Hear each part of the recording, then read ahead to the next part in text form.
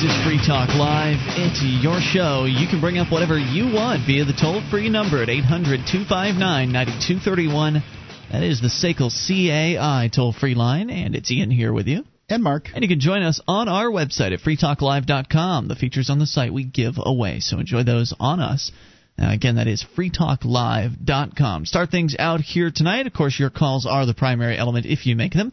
But to start things out, actually, we do have a call. We go to Chris in Michigan, and then we're going to talk about guns. Chris, you're on Free Talk Live. Yes, Mark, Ian. Hey Good Chris. Evening. What's on your mind? All right. I had to call to send my friends in the pharmaceutical community and the medical community. Last 2 nights, made some accusations. I'm not quite sure where you got these ideas, as if we've stumbled upon the cure for cancer, but we're hiding it. It's in our secret Bohemian Grove collective, and I'm not quite sure where you get this idea. I mean, you guys squash conspiracies all the time. Anytime someone calls up with some zealot nonsense about how the Jews are taking over the world or chemtrails, but you let this guy rant and rave about how we manipulate the pharmaceutical community and with the powers of government to keep. I mean, good God, I've devoted 10 years of my life to medicine, to helping people. And do you really think for the paltry sum I'm paid for that, if I stumbled upon the cure for cancer, we would all be hiding it? I don't think that for a second. Wait a second. No. You can't backtrack from what you said. I mean, this is straight Jenny McCarthyism, just like when you said... Well, I don't know. You're putting words into my mouth, Chris. Who's Jenny McCarthy? You're putting words into my mouth because I never said anything of that sort, and I don't think Mark said that either. Yeah, I said that the medical establishment doesn't have the incentive that's necessary to really put something like that out there. If somebody wants to... You got to be kidding me. I get paid a decent sum. I'd probably about $150, $160 a year.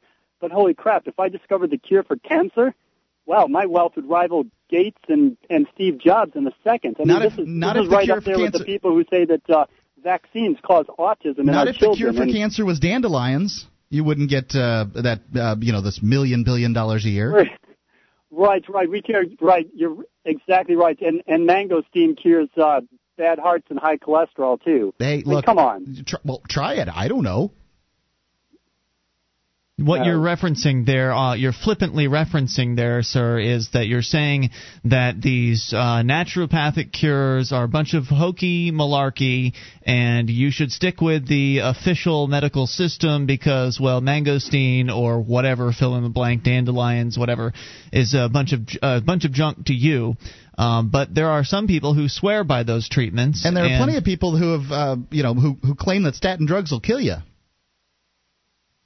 Really, and I'm sure they have peer-reviewed studies in medical journals to back that up. They haven't withdrawn any pharmaceuticals in the last decade or two. Oh, pharmaceuticals are withdrawn. That's evidence, right? Sure, but we can't predict everything. When things go to trials, are only conducted with a small number of people. Once it's hard to weasel out everything until something hits the market, and when it does, it is removed. And if companies are negligent and hide information, then they should be punished appropriately, no doubt about it. Don't you agree, Chris, that in a restricted marketplace where the amount of players are limited by government regulations, for instance, that in a restricted marketplace it is much less likely that those players in that marketplace would be interested in pursuing such venues as a cure for cancer when they could busy themselves with things that would provide a much more, guaranteed revenue stream? Oh, if we're talking about the marketplace, sure. If we freed up the pharmaceutical companies and we took away all the money they have to fund to the FDA and to the other government organizations to meet their standards to bring things to market, we could see there would be a lot more investment, and we'd see a lot more. So then you agree with my premise. If you go back and listen to the discussion we had, I think you're referencing Wednesday night show. Maybe it was last night, but I think it was Wednesday when we had so Wayne hard on. to remember all these things you talk about 18 hours a day. Right. Then if you go back and listen, then you'll find that you're agreeing with my premise. And I suggested nothing more than the fact that because we have a regulated, restricted, controlled marketplace, that the current entities that are playing within that structure structure do not have the proper incentives that they need to go and do something like find a cure for cancer, when they could very easily, what they would rather do with their money and their time under today's current structure is, find some sort of pill to treat depression that can keep everybody on that pill for the entire rest of their lives. Something that's going to continue with an income the big stream. Money makers out there if you can grow hair and you can give old men an erection, all right, there's your moneymaker right there. So, absolutely true. So I don't see where we disagree then at this point. We disagree with the fact that it's the government entities that are stifling it. It's not the people in either the pharmaceutical community or the medical community. I didn't say that the people in those communities were evil. I don't think they're stifling it either. I do think, however, that because of government monopolies that are given, that they are incentivized differently than they would be in a free market.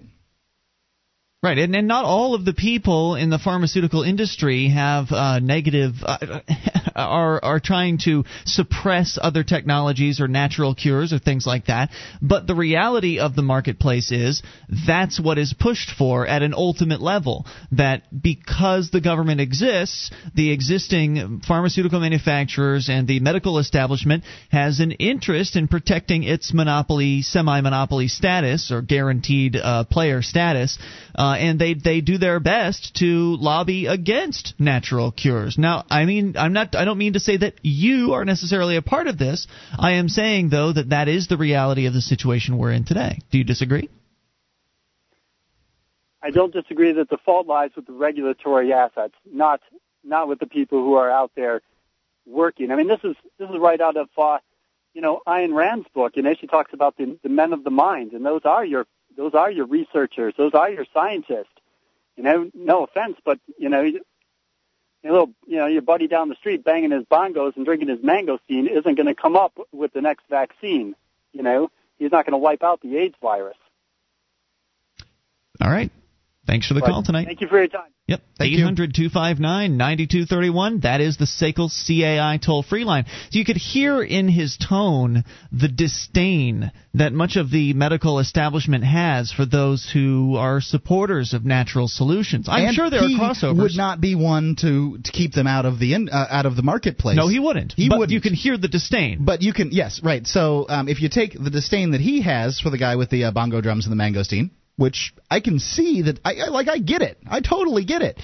But if you take that disdain and couple it with somebody who doesn't mind using government force, doesn't mind enterprising on the violence that politicians will focus on the citizenry, well, then you have a real bad problem. And he is in the minority, the sliver of a minority in the medical community that would not use that kind of force. Yep. So you take the disdain plus the willingness to use the force, then you've got a real problem. Right, but because the people that have that disdain believe they know what's right, they're not doing it because they want to put people out of business. Or there are a lot of people out there, a lot of people that you'll talk to that will say, for instance, a good friend of mine says his uncle died within 3 days, who was in perfectly good health, died within 3 days of taking a vaccine. But, it's not going to be the guy with the bongos and the mangosteen, coming up with the next vaccine. Well, good. That's kind of how I feel about it. But everybody's got, and I personally have taken vaccinations and been the sickest I have ever been in my life. He wasn't just talking about vaccinations. He was talking about just in general AIDS, the idea whatever that is. Whatever cures. Apparently, AIDS isn't the problem that it was 20 years ago. I don't know what happened. They certainly there. don't talk about it like they used to. No. So you can hear the disdain in his voice for alternative natural treatments, and I understand where he's coming from. It's his realm that the medical establishment, is the way, and these alternative things are kooky, and he's entitled to that viewpoint, certainly. But if you take that and you multiply it out times all of the people that are in the medical establishment, you're right, Mark, you do find that I would think a majority of them would be more than willing to use force in order to promote their solutions over the natural solutions. And that's what they do. Again, I'm not accusing Chris of being a part of that conspiracy, for lack of a better term. But these people absolutely have no problem with legislating their competition out of the marketplace. And they only do it because they believe that's what's right. They have been sold the bill of goods that says the medical establishment is the solution and all these other things are quackery, and so therefore the government should prevent it. And I'm sorry, people should have the freedom to choose.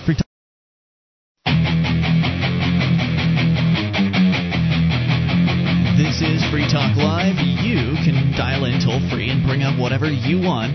800-259-9231. That's the SACL CAI toll-free line. It is Ian here with you. And Mark. It's 1-800-259-9231. That is the SACL CAI toll-free line. And you can join us on our website at freetalklive.com. We've got live streams, broadband version, dial-up version, and webcam versions of the show, all available completely free for you at listen.freetalklive.com, which, by the way, we've upgraded our dial-up streams after I actually downgraded them earlier this week.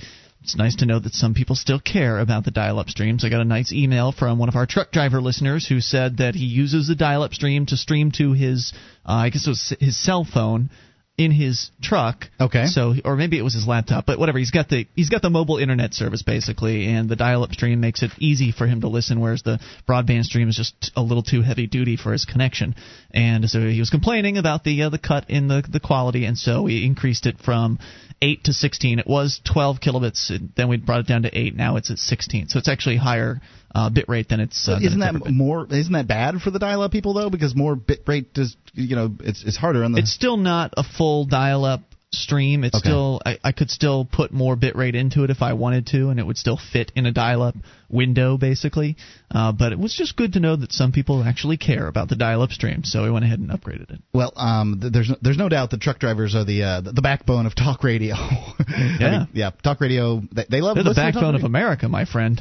Move stuff around for us. Absolutely. Thank goodness for those professional drivers. I really have an appreciation for those guys. All right, 800-259-9231. So we continue here with your calls. It's Eddie in California. Eddie, you are on Free Talk Live. Hello, Eddie. Hello? Hey, what's on your mind? Hey, what's going on, guys? What's up? Today I just wanted to actually recommend a really quite shocking lecture/talk for those who are, not used to thinking about privacy, and it's by a guy named Stephen Rambam. It's spelled R-A-M-B-A-M, and the talk is called "Privacy is Dead, Get Over It," and it's on YouTube, it's on Google Video. It's like 3 hours long. If anybody's interested, it's 3 hours. It's like a 2 hour, 2.5 hour, and there's a Q&A at the end. And it's really, really good. It's by he's like a professional investigator, private investigator, and basically he talks about how everything about you is, being collected on databases, super fast, basically, especially these days. Well, and, not the stuff that you send through email on Privacy Harbor at privacyharbor.com. That's true. Oh, actually, I was going to ask you about that. How come? I don't know if it's that secure, Privacy Harbor. But there's a service called Hushmail, which is it's known to be secure, but I'm not sure about the Privacy Harbor. How does that differ from services like Hushmail? Are you asking me technical questions about computers? You could go to privacyharbor.com and find out all that information, right. I'm sure. Yeah, but anyway, I just want to recommend that.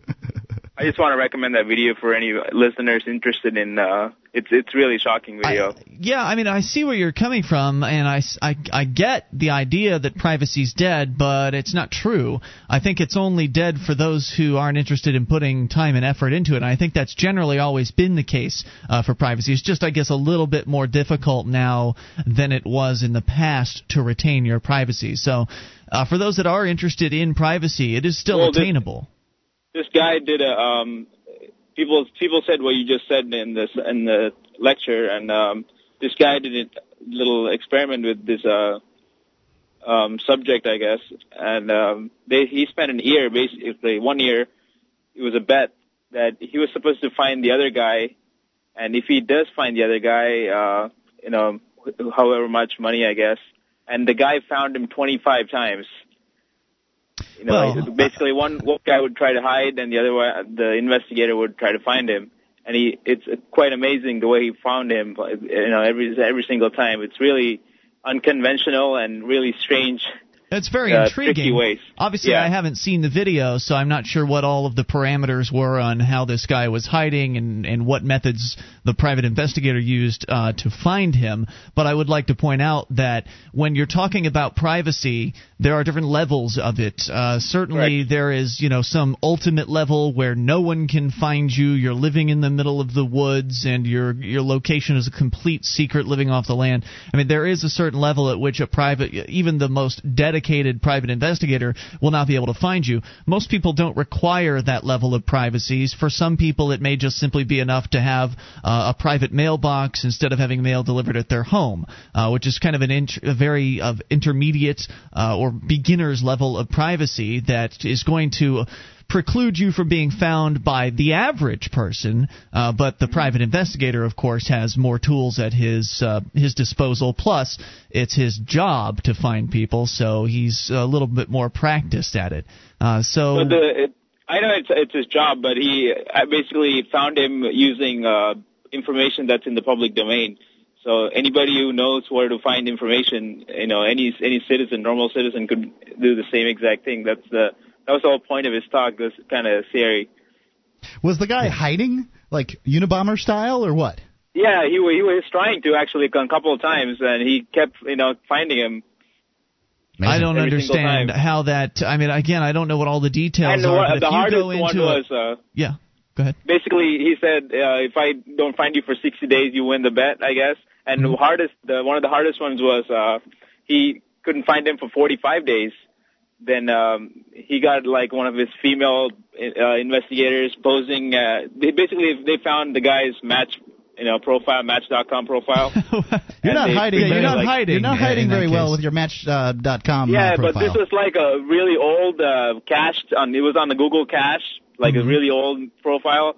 And they, tracked him down that way, and they found out that, how do you track a man down who's trying to hide from an old Match.com profile? Right. This guy wasn't trying to hide very hard. That's not how it's sounding to me. For instance, if you want to go and hide yourself and you have the money. He deleted all his profiles, but this is long time ago. Yes, but how does he get found then? Is my question is. Yeah. If the guy does he have an address in there? It doesn't sound like he's hiding very hard. If you're trying to catch, I dare this guy to catch me if I'm trying to hide from him. Yeah, you give me enough money and enough free time, and I will not be found. I'm going to Costa Rica, and I'm going to sit and drink margaritas on the beach for 60 days, and he's not going to find me. Hey, thank you for the call. It's an interesting topic nonetheless. I appreciate it. 800-259-9231. I mean, it's an interesting topic. I don't think that guy was really trying very hard. Maybe the challenge was, well, I'll try to find you if you're still living your similar lifestyle with minor changes. Because if you want to not be found, well, the first thing you need to do is move. Because if you are where you are and you haven't been living a private life, then it'll be pretty easy to find profiles and bank account or whatever kind of information is you're looking for on this person. The longer you stay in one place, the more likely you are to start to gather, identifying, pointing information to who you are and where you're at. So you go and you find a rental house. You find somebody who is willing to take cash. You find somebody who's willing to take cash up front, because most people that are willing to take cash and 60 days, I'm just going to go get a hotel room. That would work. I'm going to pay cash for that hotel room. You pay cash. You don't even have to give them your real name if you're paying with enough cash. It depends on the hotel. I mean, some hotels it doesn't matter to them at all, I can assure you. More on the way here. Let's talk about achieving privacy. I mean, how could we have won this little competition? This is Free Talk Live. Are you moving to New Hampshire for the Free State Project?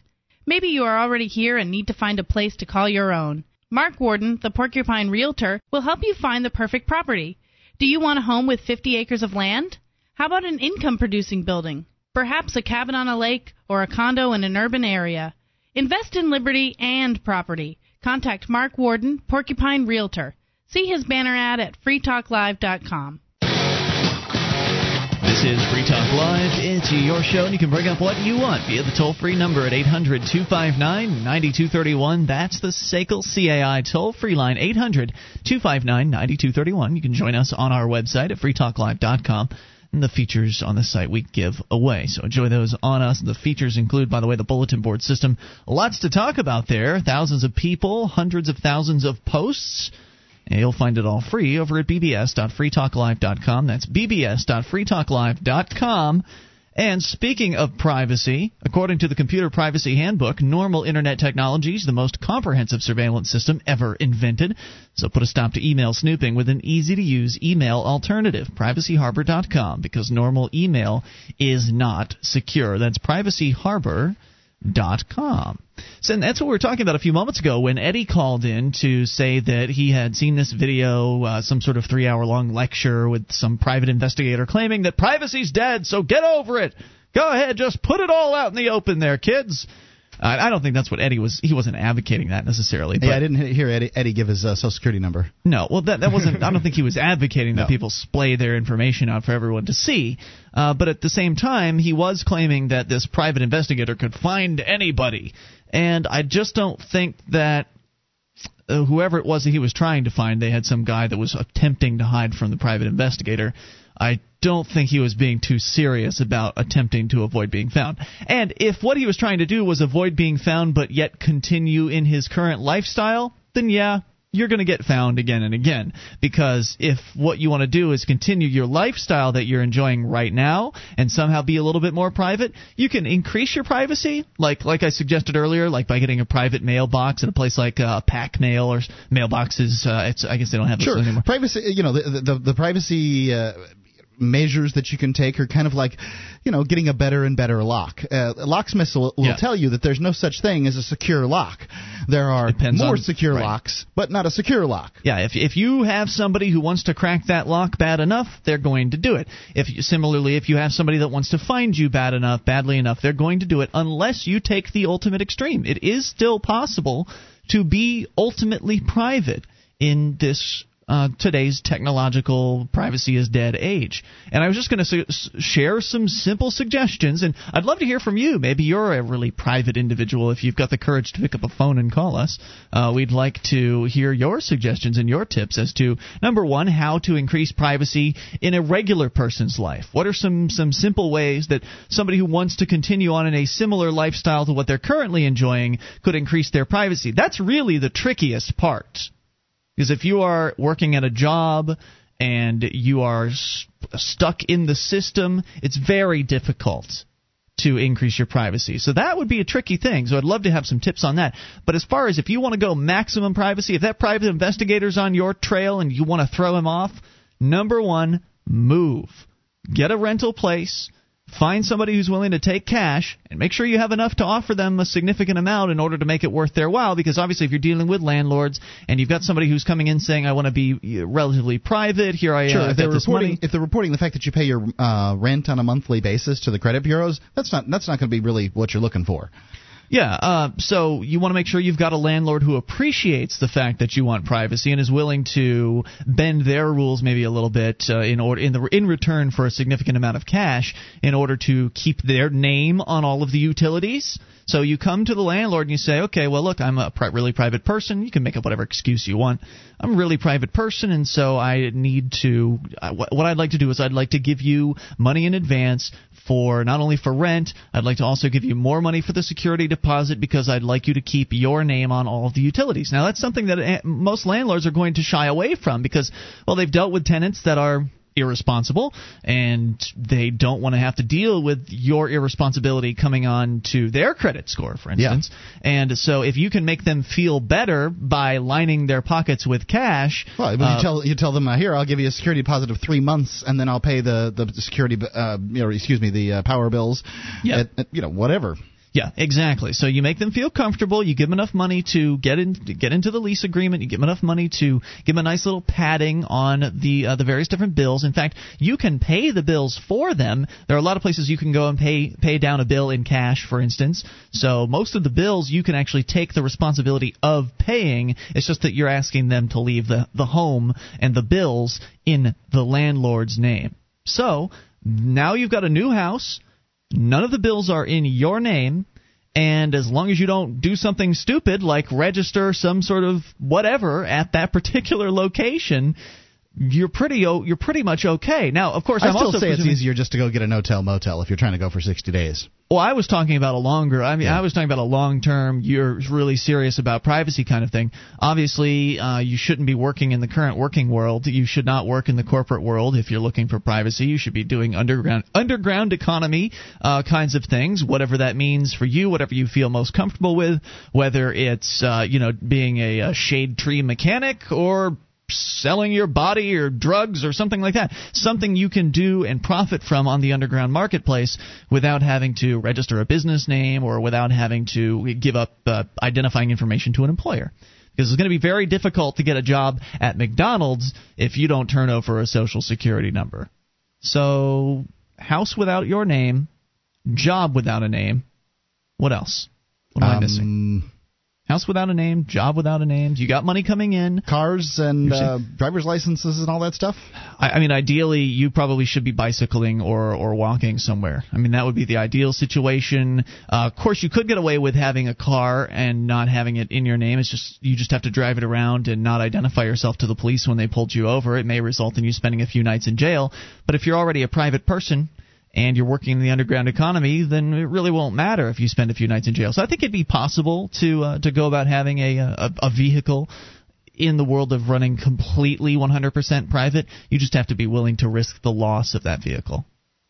So, would love your tips. 800-259-9231. Those are two basic ideas. And also, tips on how to increase privacy if you still want to interact with the majority of the corporate world, or you're still sort of in the realm where you currently are, but you want to increase your privacy a little bit. Would love your suggestions on that. We continue with your phone calls, and we go unscreened to the amp lines. You are on Free Talk Live. Hello, amp line caller. Going once. Hello, you're on the air. Hi, I'm from the UK, and I found this story that has got me really angry for two reasons. Okay. At first, it's a story about state ID cards and databases. Second, childhood indoctrination. So, I don't know if you've heard about all these databases the UK are getting, ID cards and CCTV databases, database tracking where your car's going. I found a story on a website called The Register, which says, our Home Secretary Jackie Smith today went to Manchester in front of a whole school full of little primary school kids and talked to them for about 20 minutes all about how ID cards are a wonderful idea, and this one's a quote, they will help you strike out on your own by opening their first bank account, renting their first flat, perhaps traveling to Europe for the first time. And I'm just reading this article, and yeah, what a ludicrous claim. There's not going to be a single thing which these ID cards aren't going to be involved with. I mean, the whole idea that an ID card is helping someone open a bank account or rent a flat is absolutely ludicrous. I mean, we were just talking about privacy. If you've got enough cash, you can rent a flat. Right, but if you've got cash... primary school students, what do they need to know this information for? They're priming them, Mark, for their life as a good little slave, a good little serf, working in the system and having their wealth extracted to the state. But as far as renting a flat or opening a bank account, look, if you've got money, the bank wants it, and if you've got money, the landlords want it. You don't need an ID for any of those activities. Ideally, I mean, in a free marketplace, it wouldn't necessarily be required. Banks probably would want to know. You might even be able to open a private bank account in a free market world that you would be giving them some identifying information in order to identify you as their client, but they wouldn't necessarily have to identify you. So it's just fallacious what that guy's saying, as you well know. Any other thoughts for us? Thanks for the call, dude. Appreciate hearing from you. 800-259-9231. That is the SACL CAI toll-free line. So what about some other privacy tips? What have you got out there? What have you utilized in your life that has been effective at increasing your privacy? Not necessarily to total privacy, because if that was the case, you'd probably be calling us from a payphone somewhere. But would love your thoughts. This is Free Talk Live. This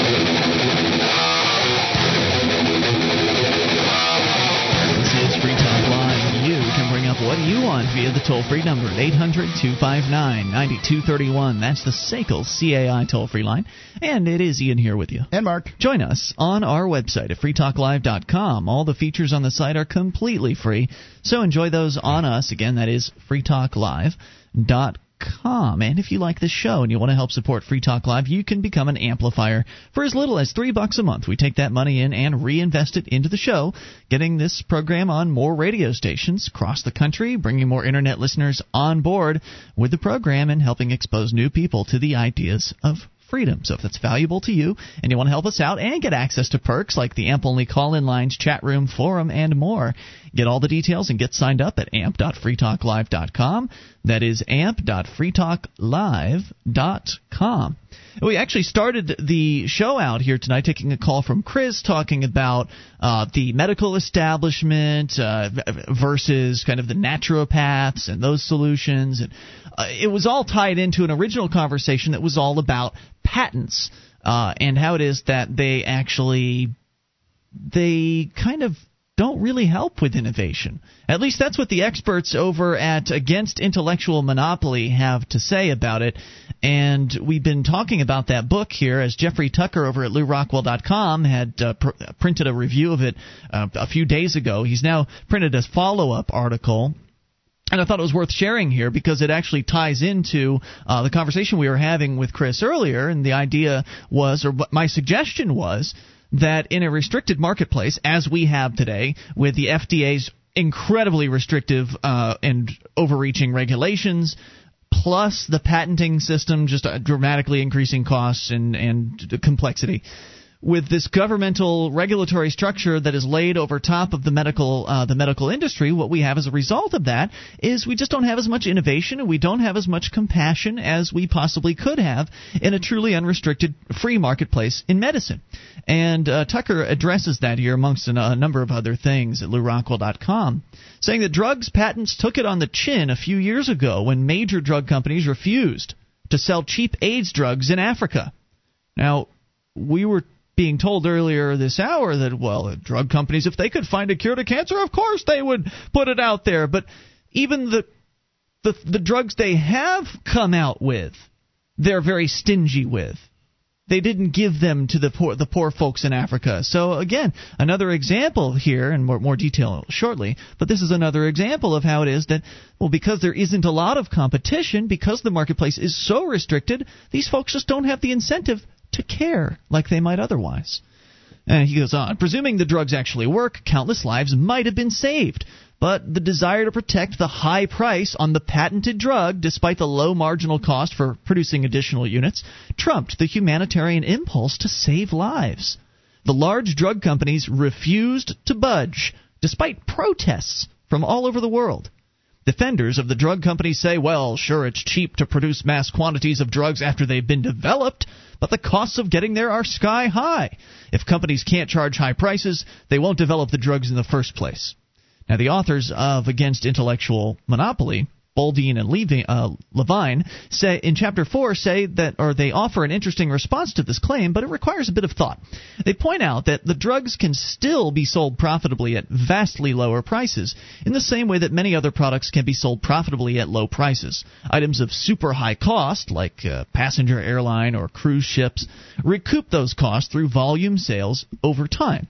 It's the same with drugs, or it could be the same with drugs. So why wouldn't the pharmaceutical companies budge in the African case? Well, it's due to fear of re-importation. That is, that the drugs would make their way back to the United States and Canada and be sold at cheap prices, thereby undercutting their monopolistic price. So why not just price discriminate? Well, it's not so easy to price discriminate in a global economy. No. Rather than taking that risk, companies settled for not selling it at all.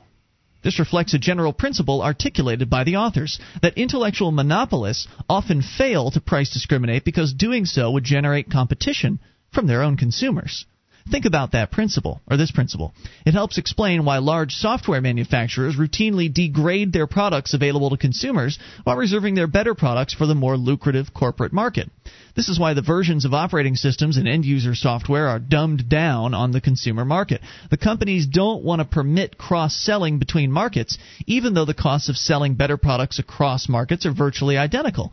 Only intellectual property allows them to get away with this sort of behavior.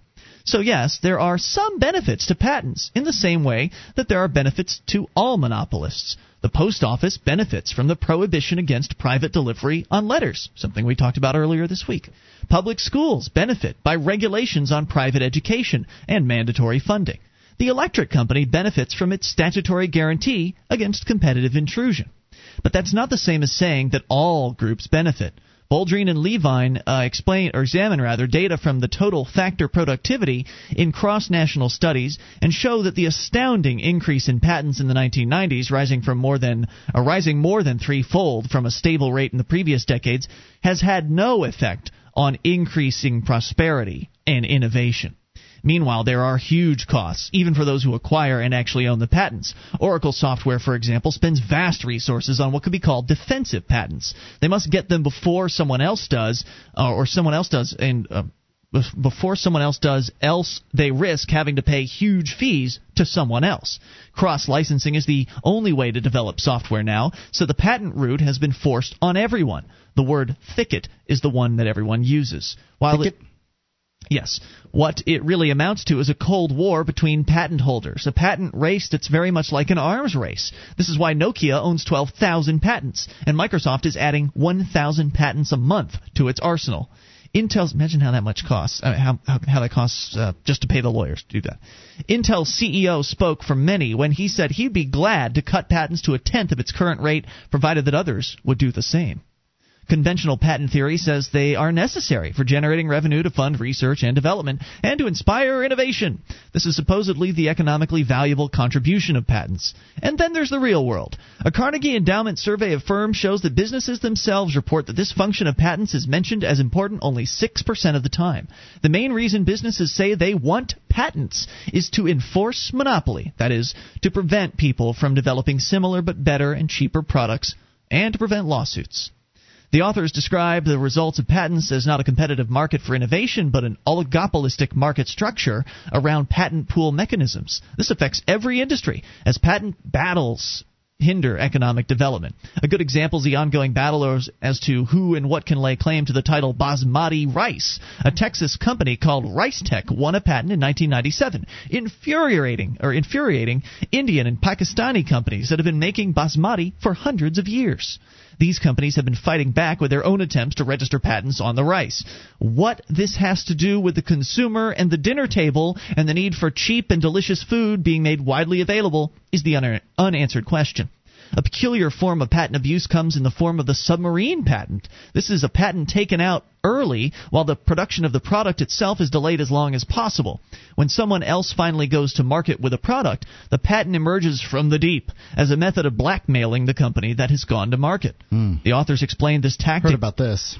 The tactic dates to the patent on the road engine in 1895. It commanded 1.25% on the sale of every car in the U.S. The man sold his patent for $10,000 and 20% of royalties to a syndicate in 1899. As the car actually started to make it to market, the Association of Licensed Automobile Dealers formed a cartel around the patent. The authors say, if you were wondering why the U.S. automobile industry developed so quickly into the oligopoly we know and hate, a fair share of the roots lie in bad intellectual property legislation and the intellectual monopoly that it created. He says that the authors make a statement I wish could be more prominent since it comports with everything I know about business people and patents. It's the most common thing in the world for a business person to use every market-oriented skill to get a product to market. A good product at a good price, and that becomes the market leader. At this point, and for some odd reason, the business person gets confused. He thinks that it's his IP that is the key to his success and ends up fighting for it with all his might, even at his own expense. They say being a monopolist is apparently akin to going on drugs or joining some strange religious sect. It seems to lead to a complete loss of any sense of what profitable opportunities are and of how free markets function. Monopolists apparently can conceive of only one way of making money, and that is bullying consumers and competitors to put up or shut up. Furthermore, it also appears to mean that there's a lot of evidence with that as far as the RIAA and the music industry, the MPAA, I think is what it is. Yeah, you bet. The fact is they'll go after their customers for downloading, potential customers and customers for downloading music off the internet, and it doesn't seem to matter to them at all whether you bought the CD, just that you downloaded some music. The authors point out that another example concerns Google Print. This work of genius would have brought all of the world's libraries to one central location so that users could search those books and then purchase them. Wonderful. But then the Authors Guild sued, and the suit has gutted Google Print as a useful tool. So as a result of the monopoly privilege, we all suffer. 800-259-9231. Hour 2 is coming up. You bring up what you want. Guns. We'll talk that coming up. Would you like to help others find Free Talk Live? You can help us advertise, market, and promote the show at amp.freetalklive.com. Consider becoming a Free Talk Live amplifier now for $3 a month and get some cool bonuses at amp.freetalklive.com.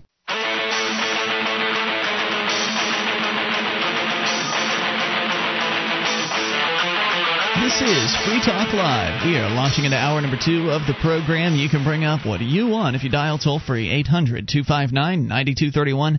That's the SACL CAI toll-free line. It is Ian here with you.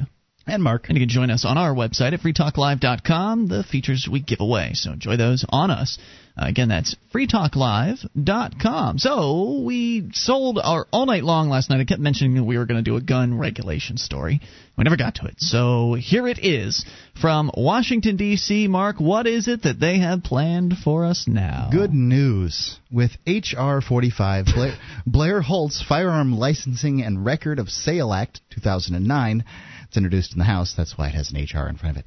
Okay. From WorldNet Daily. U.S. Representative Bobby Rush, Democrat from Illinois, the bastion of liberty that is Illinois. Am I detecting sarcasm? Yeah. Okay. Is hoping to pass a firearm licensing bill that will significantly rewrite gun ownership. It's Elmer Fudd's reading the news.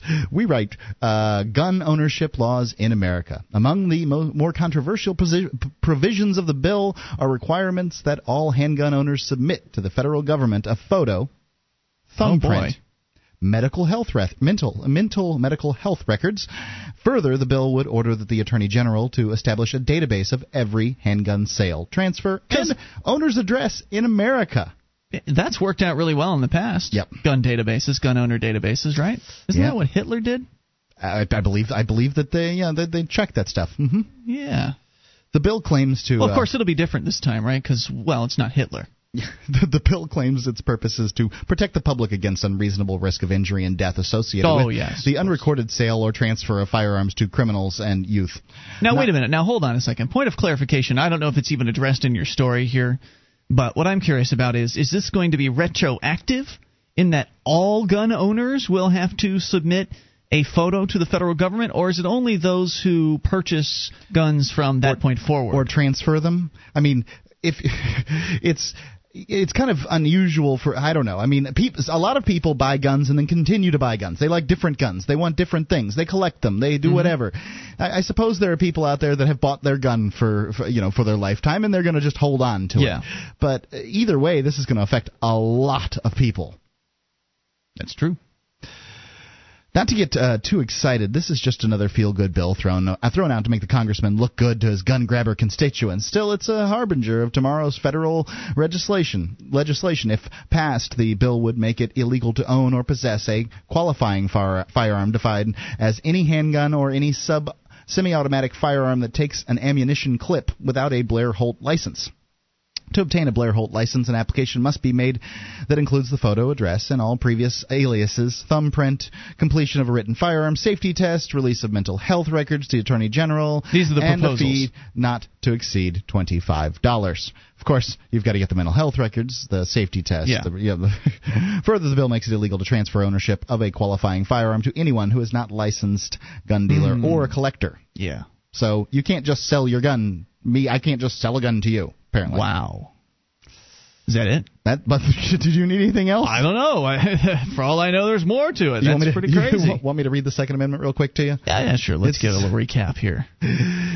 A well-regulated militia being necessary to the security of a free state, the right of the people to keep and bear arms shall not be infringed. Does this sound like an infringement to your right to bear arms?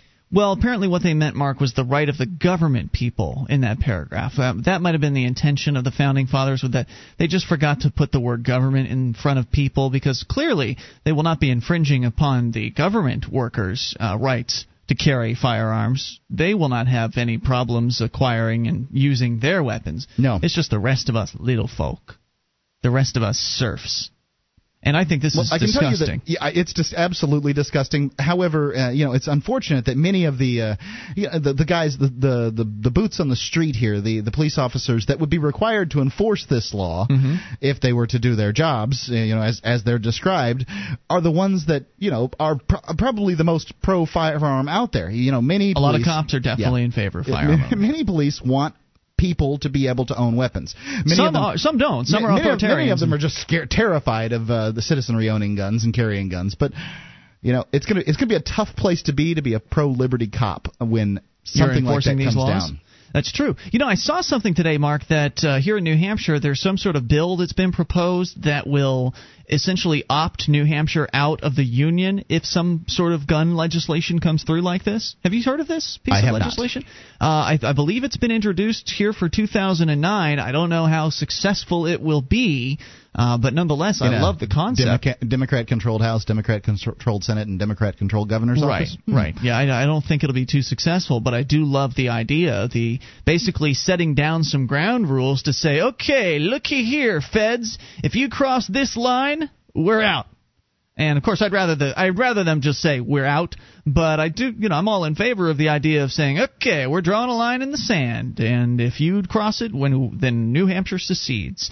And one of those lines in the sand is gun registration and another increase in federal gun regulation. Any increase in federal gun regulation would be something that would result in secession. I'm all for that.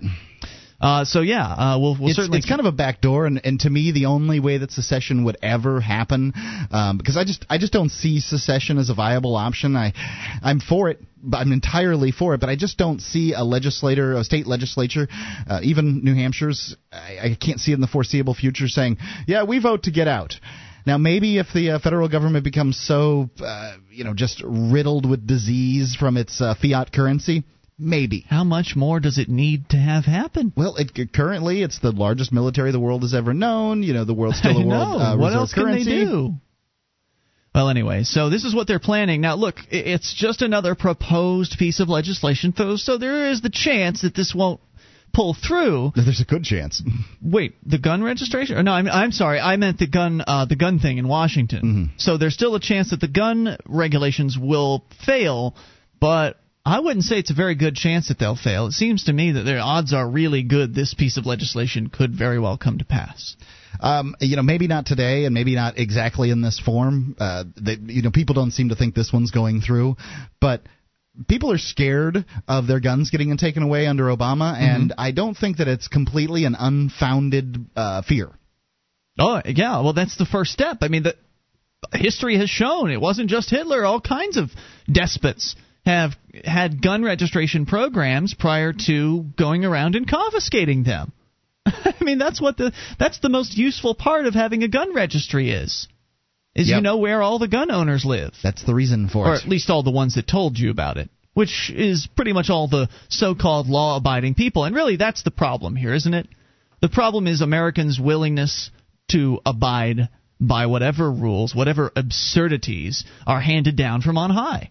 If Americans weren't so damn docile and so obedient, which is, by the way, what they've been trained to be by the government education system. It's not the history of this country, I can assure you of that. If Americans weren't so damned obedient and so pathetic, then legislation like this wouldn't even have a chance of seeing the light of day, because the federal government would know they wouldn't be able to get away with it. Wouldn't it be nice if we had a situation where the government looked at an idea like this and just said, well, we know the Americans aren't going to go along with this, so throw that out. Well, I think that what we should have is the government looking at a bill like this and saying, who wrote this? We're trying them for treason. That's the Constitution says the right to keep a bare arm shall not be infringed. This is clearly an infringement. Now you're really talking about fantasy, this person needs sir. to go to jail. Yeah, that's a real fantasy land idea. But yes, it would be nice. So 800-259-9231. Let's talk to Mike in Ottawa. You're on Free Talk Live. Hello, Mike. Hi, Ian. Hey, what's on your mind tonight? This thing about the gun registry. Yeah, scary stuff, huh? We had the same thing in Canada a couple of years ago. Really? But they abandoned it because of the cost.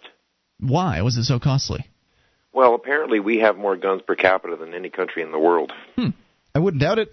And that well, why was it costly, though? They're getting registration fees and stuff. They couldn't cover their costs? What is the big issue with you guys holding handguns? What's the issue? I don't get it. With United States people? I've read somewhere before that you're 5,000 times more likely to be killed by your family doctor from a wrong prescription than be killed by a handgun. I'm not sure what you mean by the big issue. Well, when he says you guys, he means the legislators. Oh. I have read your Constitution. I've read the whatever. I'll bring you back. We can keep talking about this. Hang on. 800-259-9231. What is the big issue? Well, I certainly have no issue with it. Carry all the guns you want to. It's your business. 800-259-9231. That's the SACL CAI toll-free line. Your thoughts on mandatory federal gun registration at Free Talk Live. This is Free Talk Live. It is your show. You can bring up what you want via the toll-free number at 800-259-9231. That's the SACL CAI toll-free line, and it's Ian here with you. And Mark. You can join us on our website at freetalklive.com. All the features on the site we give away, so enjoy those, including archives. If you've missed a moment of the show, click and download. They're right there on the front page of the website, going back for an entire year, totally free, at freetalklive.com. That again, freetalklive.com. Plus, join Free Talk Live for the upcoming New Hampshire Liberty Forum. We're talking about guns and gun rights, and the fact that the federal government is looking at some sort of mandatory crazy gun registration thing with where you have to submit a picture and a mental health check and all kinds of nonsense in order to purchase and or trade firearms or sell firearms. And that's really bad. It's really bad news. So if one of the things you're concerned with in life is the ability to keep and bear arms, you really need to take a hard look at the Free State Project. The Free State Project is a movement of thousands of liberty-loving people, not just people who are into guns, but people who love the idea of freedom. And in that category, there are certainly people that guns are their main number one issue. These are people that are getting together in New Hampshire. They're moving. They're picking up their lives. They're moving their family and themselves to New Hampshire in order to get active for liberty, to ensure that we can have liberty in our lifetime and move in the right direction instead of continually moving down the path toward tyranny. So I think a lot of people in the Free State Project are definitely going to share your concerns on this gun issue. In fact, one of those people is Richard Heller. Now, you may recall, Richard Heller was the man that filed the lawsuit against Washington, D.C. and their handgun ban, and he actually had a Supreme Court ruling in his favor, sort of, over the last year in the summer of 2008. Richard Heller is going to be the keynote speaker at this year's 2009 Liberty Forum. It's happening the first weekend in March, the 5th through the 8th, in Nashua, New Hampshire, at the Crowne Plaza Hotel. You can get all the details on the event at freestateproject.org/Liberty Forum. Now, Mr. Heller is just one of a bevy of speakers covering a variety of topics, but he's certainly one of the most prominent, and he's also a Free State Project member. So not only is Richard Heller a big name, but he's also a Free Stater, so he'll be moving to New Hampshire and getting active for freedom up here. So you can see him speak, as well as a whole bunch of other people. Free Talk Live will be broadcasting from the Liberty Forum every single night, and so we look forward to using that opportunity to meet you, and you will use that opportunity to meet all kinds of interesting people, not just Richard Heller, and all of the other various different speakers that will be there, but the hundreds of liberty-loving people, many of whom already live in New Hampshire, many of whom are considering a move to New Hampshire. And you're going to have that opportunity to network with those folks and have a good time, enjoy dinners and lunches and after-hours parties and panel discussions. It's a blast. It's the best Liberty convention I've ever been to. freestateproject.org/Liberty Forum to get registered and use our discount code if you want to save 10%. That code is 2009-FTL. That's 2009-FTL to save yourself 10% on the 2009 Liberty Forum at freestateproject.org/Liberty Forum. We continue here with your phone calls. Mike dropped off from Canada, but he was asking about why it is that this is going on in the United States. Why do you guys let this? I mean, this is my recollection. It's really going on in Canada too. I mean, but he said they had to abandon the gun registration program in Canada because they couldn't fund it. I'm not sure why. I mean, you can always just print out more money. The feds can always print out more money, so I'm not sure why they would have to abandon. I can guarantee you the federal government isn't going to abandon this program in the United States. That's just not their style. It doesn't matter how badly one of their programs is failing. They'll just keep it going. They'll increase funding, and they'll print out whatever money's necessary in order to keep it going. So why is it that people keep putting up with this? That's a good question. Why is it that Americans are so docile and so pathetic? Well, we'd love to have you answer that. I would point to government schools as the major source of this docility problem. But let's go to your calls and see what you think, and talk to Phil, listening to WSVG in Mount Jackson, Virginia. Hello, Phil. Hi, how y'all doing tonight? Super, Phil. What's on your mind? I was listening to the guy from Canada, and he was asking, why this is going on in our country. And I remember towards the end of the break, he said, I've read your Constitution and so forth, and I think what he fails to realize, and maybe he's hearing me when I say this, is that a lot of the liberals in this country, people on the left, and even a lot of people in the center, see a lot of that social democratic, I guess they call it, style of government, which is a heavier government influence. It's very interventionist, kind of like how Canada was for a long time, and they're starting to get away from that, as the right way to go. Government will protect you, government will take care of you, government will do everything for you, and to do that they need control. And how do you take control? You take away the people's ability to defend themselves, and I think that's one of the biggest ways the government's looking to take some control and be able to say, okay, we're going to protect you, we're going to do everything for you, but you have to give up your guns, you have to give up your a large portion of your paycheck, and so on and so forth, and I'm seeing a lot of that. Yeah, the people that like big government sure hate guns. They don't mind them in the hands of their guys, but when it comes to the average citizen, no, they don't like that. Hey, Phil, I see where you're coming from and what it is that you're saying, but let's be fair here. They all want the government to take care of you and interfere in your life. Not just the liberals, but also the so-called, conservatives, the right side of the big government aisle. They're all on the same big government. They're basically two sides of the same big government coin. Because if it were true that the Republicans had any interest in rolling back the size of the state, they would have done so when they had total control over the Congress and the presidency, and they didn't. They instead increased the size of the state dramatically. They increased the intrusiveness, and they increased the oppression. So just wanted to make sure we're playing fair here.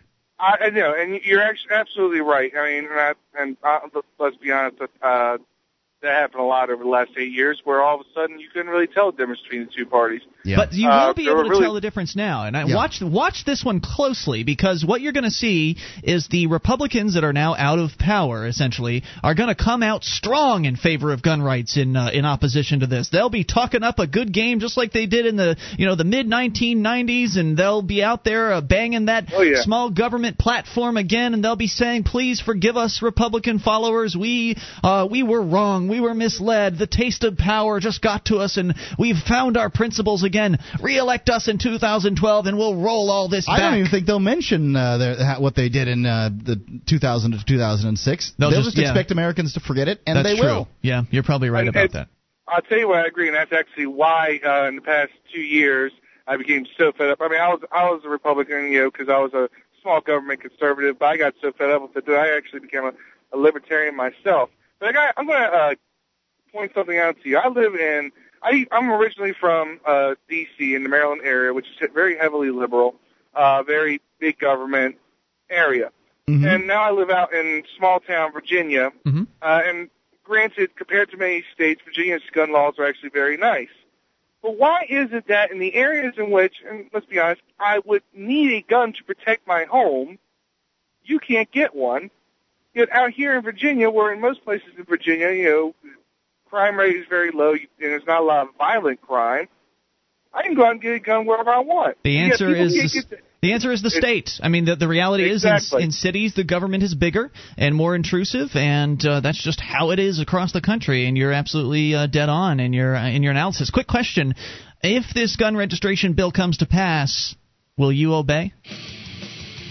I'm not going to obey. I'm going to have to dig up a hole and put them in my backyard and leave them there for a little while. Well, if you don't register them, then they probably won't know they exist in the first place. It's going to require people to step out and actually make an effort to obey, at least it sounds like, unless they've got records that lead to you. I don't know. Who knows? Thank you for the call, dude. Appreciate hearing from you. 800-259-9231. That's the SACL CAI toll-free line. Will you obey? It's Free Talk Live. This program is brought to you by FreeKeene.com. FreeKeene.com features audio, video, and blogs chronicling the transition to a voluntary society. FreeKeene.com also has comments and discussion forums so you can be heard. FreeKeene.com.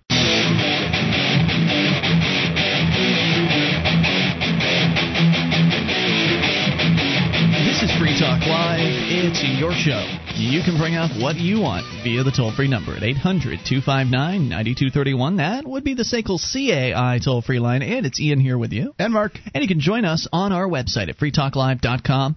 All the features are totally free, so enjoy those on us, including the Shrine of Female Listeners. Dozens of ladies who've sent us their validated photo to prove they listen to the show. Head over to shrine.freetalklive.com. See it for yourself. That's shrine.freetalklive.com. SACL CAI has a full-orbed approach to account recovery. It's really three companies in one. They do collections, early out billing, and they purchase charged-off receivables. If doing business right now is taking too much of your time as far as accounts receivable goes, turn it over to SACL CAI. You can get back to doing the things that you got into business in the first place for SACL CAI. 800-259-9231, continuing with your phone calls about what you want. We go to Paul in California on the amp line. Hello, Paul. Hey, Ian and Mark. How's it going? Paul, what's on your mind tonight? Well, I just had a conversation with a police officer. Okay. And normally, this is generally the beginning of a not-so-good story. But he approached me because I had been talking to him. He works security detail at a large building for a large organization. And he was unusually polite and nice for a police officer. So I've been kind of cultivating a conversation with him, and I started talking to him about the ideas of liberty. Anyway, I just talked to him, and I found out why he got on to this guard detail. It seems that he had been assigned to the field, and it seems he told his student who had been complaining that he has not been making enough arrests. And he replied, well, Sergeant, with all due respect, can you tell me which arrests that I didn't make that were justified? And he just told this guy, look, I'm not going to arrest people just for the sake of arresting them. I'm going to arrest people only because it serves my community. And so this is the kind of... They punished him for that? Yeah, well, they gave him some crap duty, which, I don't know, it doesn't look like bad duty to me. It looks fairly comfortable. But well, yeah, but you can be pretty relatively sure he's not going to get the promotions, when they come around. Yep, that may be true. But I'm just very impressed with this guy, and I just thought I'd let you know that not every new he's a fairly young guy. Not every new police officer is the gung-ho, let's string them up because we can school of thought. It's true. There are some good ones out there, but unfortunately, I believe that the majority of them are not good, personally. That's just the conclusion I've drawn over time. I won't argue with you, and I'm just saying that it's refreshing to meet one that's actually got their head screwed on straight. You know what would be more refreshing would be to meet some of those guys if they were actually administrators of police departments. That would be pretty refreshing. I mean, it's nice to have the little guys in the bottom that are okay, because certainly that's going to result in some innocent people not being harmed when they otherwise might have been by a sadist, for instance, or some power freak. But if you've got a sicko power freak guy running the department, then good cops like that end up getting punished, and that's a tragedy. And I thank you for the call, Paul. I appreciate hearing from you tonight. 800-259-9231. That is the SACL CAI toll-free line. I believe that up here in New Hampshire, the cops are generally a cut above, at least down from Florida, from where I come. From whence I come. Down in Florida. From whence, it's whence I come. It's whence I come. You're right. From is redundant there, isn't it? Yeah, it is. So I believe that the New Hampshire cops are a little bit better. But all that said, I'm sure there are plenty of bad apples up here, too. It It's the sort of the structure doesn't really foster people to be responsible. You hope that the good ones got in for the right reason and that they've stayed good. Toll free number 800-259-9231, and I'd like to see all that change. I mean, it's easy to sit here and I've got so many bad cop stories that are lined up in my email box. I could go for the whole next hour and just give you nothing but bad cop stories. We could go for the next week. But obviously we've tried to talk about different things on this program, but obviously I'd like to see these things change. I'd like to see the police doing the right thing. We talked about this last night, that all they have to do to be left alone by the activists is to start doing the right thing. And hopefully the activist pressure will become so much eventually here in New Hampshire that they actually will start doing the right thing. I think we will see those changes over time. And many police here in New Hampshire would like to see that to be the case. You betcha. Absolutely. It's just that they're afraid to say anything about what they'd like to see because they're worried about retaliation on the department's part, on the part of the administration. And it's a realistic concern. Just like that guy was placed on that crappy duty. I mean, retaliation is very real. There's a cop here. I'm not going to say who it is, but there's a cop up here in New Hampshire who's been reading reading through the New Hampshire laws to see if he can legally speak out whilst on duty. And he's come to the conclusion that it looks like he has protected speech while he is actually an active part of the law enforcement bureaucracy. So it sounds like he will be able to speak out while he's on duty, which apparently was a concern for him because he was worried that the department was going to retaliate against him. And it turns out if they do retaliate against him, then he might actually have an actionable case against them for the retaliation. So my understanding, his chief is pretty good. Yeah, I understand that too, but all that said, it's still a very chilling atmosphere for a cop that wants to speak out against some of the things that the department is doing. Very chilling. And so I can understand why those guys are very cautious about speaking out. 800-259-9231. So, you know what, Mark? We've talked about the Campaign for Liberty before on this show. And we've talked about how, this is, by the way, for those that don't know, Ron Paul made a real big splash, obviously, in the primary election back in 2008, and there were a lot of people that were paying attention to his campaign, and he had millions of dollars that he raised amazingly on the internet without even really lifting a finger. And did all kinds of records as far as raising money. Yeah, it was amazing. It had never been done before. Right, especially amongst any sort of liberty-oriented candidate. It's funny to hear people call in and say they never had a chance. I mean, that Ron Paul had never had a chance. He raised more money than anybody, anytime, or something like that. I don't know I can't even remember what the records were, but it was amazing. But when the campaign was over, he still had money left over because that's how Ron Paul is. He's a real conservative kind of guy, and he didn't spend what he earned. So he rolled some of that money, as I understood it, into an organization called the Campaign for Liberty, which is a group of mostly young Ron Paul fans that have decided to continue on in the name of Ron Paul and kind of the spirit of Ron Paul and some much smaller government principles and all of that.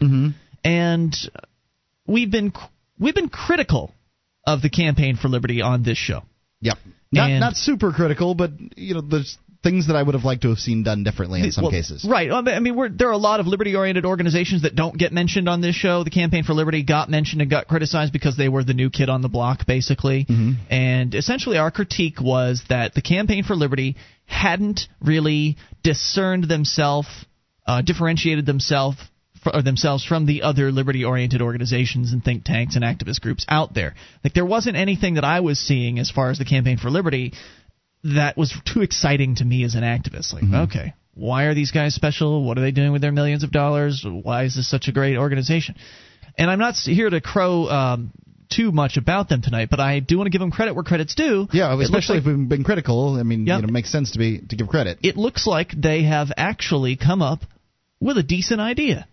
Because up until this point, all they've really been doing is putting some things up on their blog and encouraging people to call their representatives on certain issues, which is no different than what most other activism organizations out there do across the spectrum. Right. And it was actually, they did a poorer job than most of the activist groups, because most of the activist groups paid for some sort of software on their website that makes it easy to contact representatives, like downsizedc.org.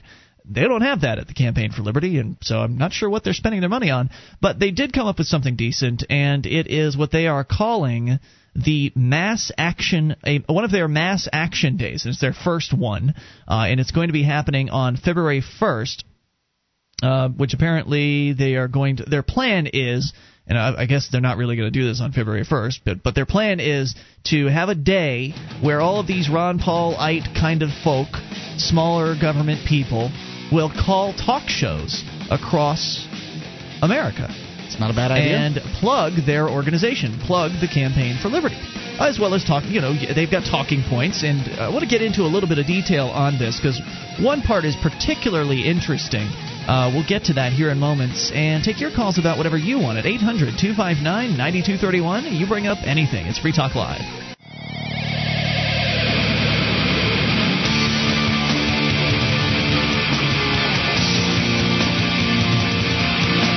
This is Free Talk Live. It is your show, and you can bring up what you want via the toll-free number at 800-259-9231. That's the SACL, C-A-I toll-free line. And it's Ian here with you. And Julia. And Mark. Join us on our website at freetalklive.com. The features are completely free, so enjoy those, including the updates and more. We give it all away at freetalklive.com. If you like this show and you want to help support Free Talk Live, you can become a Free Talk Live amplifier for as little as $3 a month at amp.freetalklive.com. Great way to get behind the program and help us get this show on more radio stations and expand out to more ears on the internet. amp.freetalklive.com. Julia joining us a little late, but better late than never. Always good to have you here.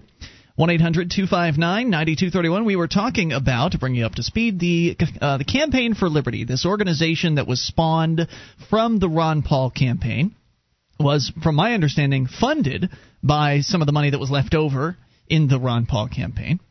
And obviously, Ron Paul had a lot of activists behind him. He had a lot of people that were willing to put in effort behind his campaign. And so hopefully some of that has transitioned over to the Campaign for Liberty. But it's been relatively lackluster ever since they had done their convention, which they remember that when they had the Ron Paul convention across the street or whatever from the Republican convention, right, essentially competing with the Republican convention, and they really did I believe they did a great job with that. Yeah, I think that's a great idea. From everything I heard, and so that was kind of their apex or their zenith, if you will, for the election season.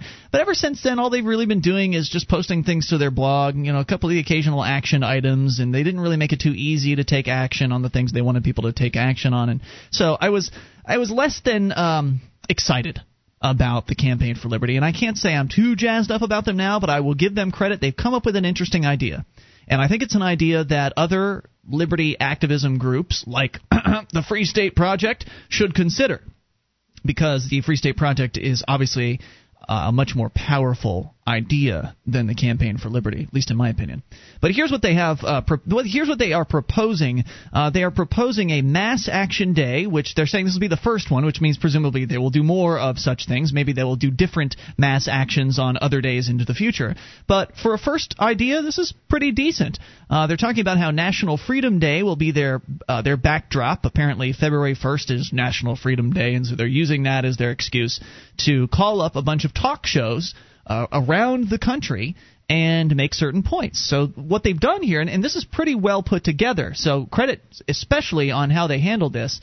What they did was they put together two PDF documents, and they sent out an email announcing this to their whole email list. So I got a copy of this because I'm on their list.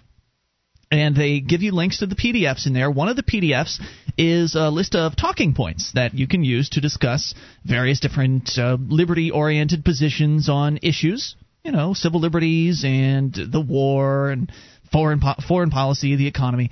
You name it. Yeah, and so they go. There's like a 4-page document, and there's some good points in there, of course, about how it is that less government would be a good idea in all of these areas. And so credit to them for that, for putting it all together, getting the talking points written down. And also the other PDF document is a list of a whole page full of national talk shows, national syndicated talk shows. Free Talk Live isn't on there, but probably the reasons for that are obvious. We're not big enough, or they already know that there's no point in calling and talking about smaller government with having us agree with everything they say. Right. So brilliant. I mean, what a great idea. You're giving the activists the tools they need to do the activism right there in the email. Here are the phone numbers. Here are the show names. Here are the air times that they're live. So a full list of talk shows for America. I mean, that alone is a pretty useful little PDF. Forward that to me so I could use it to swipe advertisers. Okay, I'll do that. But really, I mean, it's a great idea because you're putting the tools in the hands of the activists. You're essentially giving them the instructions they need to carry it out, and it's going to be a coordinated thing, which I think is a neat idea, where all of these people are intended to call on the same day to these talk shows. So the more callers you have calling these shows, the more likely one of them is going to get through the call screener and actually make it on the air and be able to. In this case, what they want them to do is make some of these pro-freedom points and mention the Campaign for Liberty. So I think it's a great idea. Russia's going to be tough to get on. His call screeners are just ruthless. He doesn't take that many calls, but there's so many other shows out there. Yeah. Oh, absolutely. And again, they have the full list of various different shows across the country. And I'm only talking about the nationally syndicated ones. Obviously, local talk shows are not listed on this list. So I love the idea, and I think it's something that other liberty-oriented groups should borrow. I think they should take this list of talk shows and use that to do their own national day of action to reach out for whatever issue it is they're looking to reach out for, whether it's marijuana prohibition or it's talking about the Free State Project. Lower taxes. Yeah, whatever. And so I think this would work really well for the Free State Project. And one of the reasons why I'm not so excited about – I'm not going to participate in the Campaign for Liberty version of this. I will not participate in it because I don't – after looking through their list of talking points, I've really gotten a feel for what these folks are about, I think. And maybe I'm wrong about this. I know they want to get the small government viewpoint back into this discussion nationally, and I appreciate that. I know that's one of the things that they're about. But the very last section of their National Freedom Day PDF here, the talking points that I was telling you about, is about the Republican Party. And they're talking about how if the Republicans want any future, they need to abandon their current policies of big government, high spending, corporate welfare, etc., etc. They can't be a credible alternative to the Democrats if they propose to run the country the same way. Republicans have lost credibility with their rhetoric about limiting the size of government. We need to get back to our roots. Well, sorry, I'm not included in that we. I'm not interested in reforming the Republican Party. I'm not interested in spending time lobbying to change the political system that is currently established. I mean, I'm not interested in Washington especially. In Washington especially. I'm not interested in reclaiming the Libertarian Party. I believe that would be a waste of time and effort, a tremendous waste. And I think that it would be an even greater waste to spend that kind of time and effort on a much more established old school party like the Republicans. But yet here's the Campaign for Liberty saying that they need to breathe new life into the party. The conservative movement must embrace Austrian economics, Ron Paul, and the Campaign for Liberty. And then I agree, but I agree that that's what they need to do. I just don't trust them. I just don't trust the Republican politicians. They had their shot in my lifetime, and now you want me to start voting for you again? I don't know. I'm offended. Aren't these the same guys, the Campaign for Liberty crew, the Ron Paul Republicans? Aren't these the same people who tried to go to the Republican Party state conventions in 2008 and used their powers of numbers to take over? Don't you remember the stories, Mark, where they went in and they had their microphones turned off and they were prevented from coming in and they had their bags searched by the FBI in some cases? I mean, the entire Republican establishment did everything they could to fight against having any influence coming from these Campaign for Liberty folks. And here they are saying, well, we just need to increase the Campaign for Liberty and retake the Republican Party. I'm thinking about it. There are I would be willing to vote for certain Republicans, like new ones, as opposed to the old ones that have made the mistakes. I'm not quite ready to forgive the old ones. I might be willing to forgive some old ones that were pretty good on some issues if they learned their lesson. Like, say, for instance, Sununu. I come back to this guy on a regular basis. He was #1 rated in the Senate, but he voted for the bailout.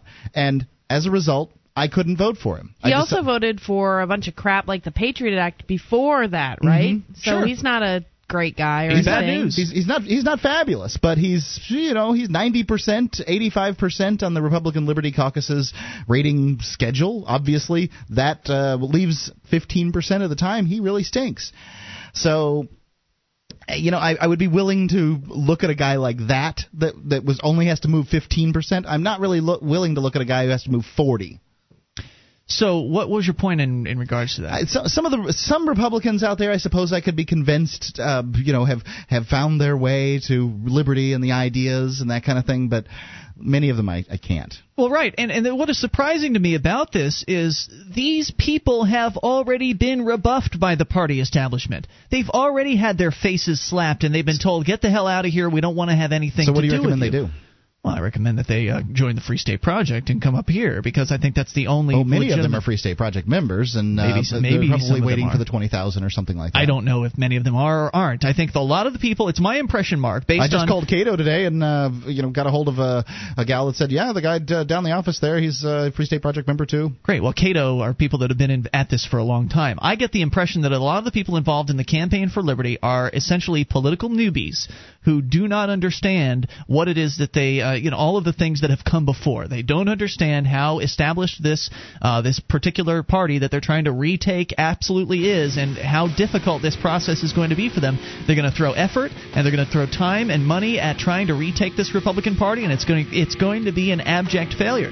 Now, if I'm proven wrong, certainly I'll be the first to admit it, but I think it's going to be an almost insurmountable task to take over the Libertarian Party, again, with liberty-minded people. I'm not interested in that, let alone the Republicans. Would love your thoughts at 800-259-9231. You want to take over the Democrats while you're at it? It's Free Talk. With your help, we can spread the message of liberty around the world. Consider becoming a Free Talk Live amplifier for just $3 a month now at amp.freetalklive.com. If you can't afford it, keep enjoying us for free. If you can spare the $3, visit amp.freetalklive.com.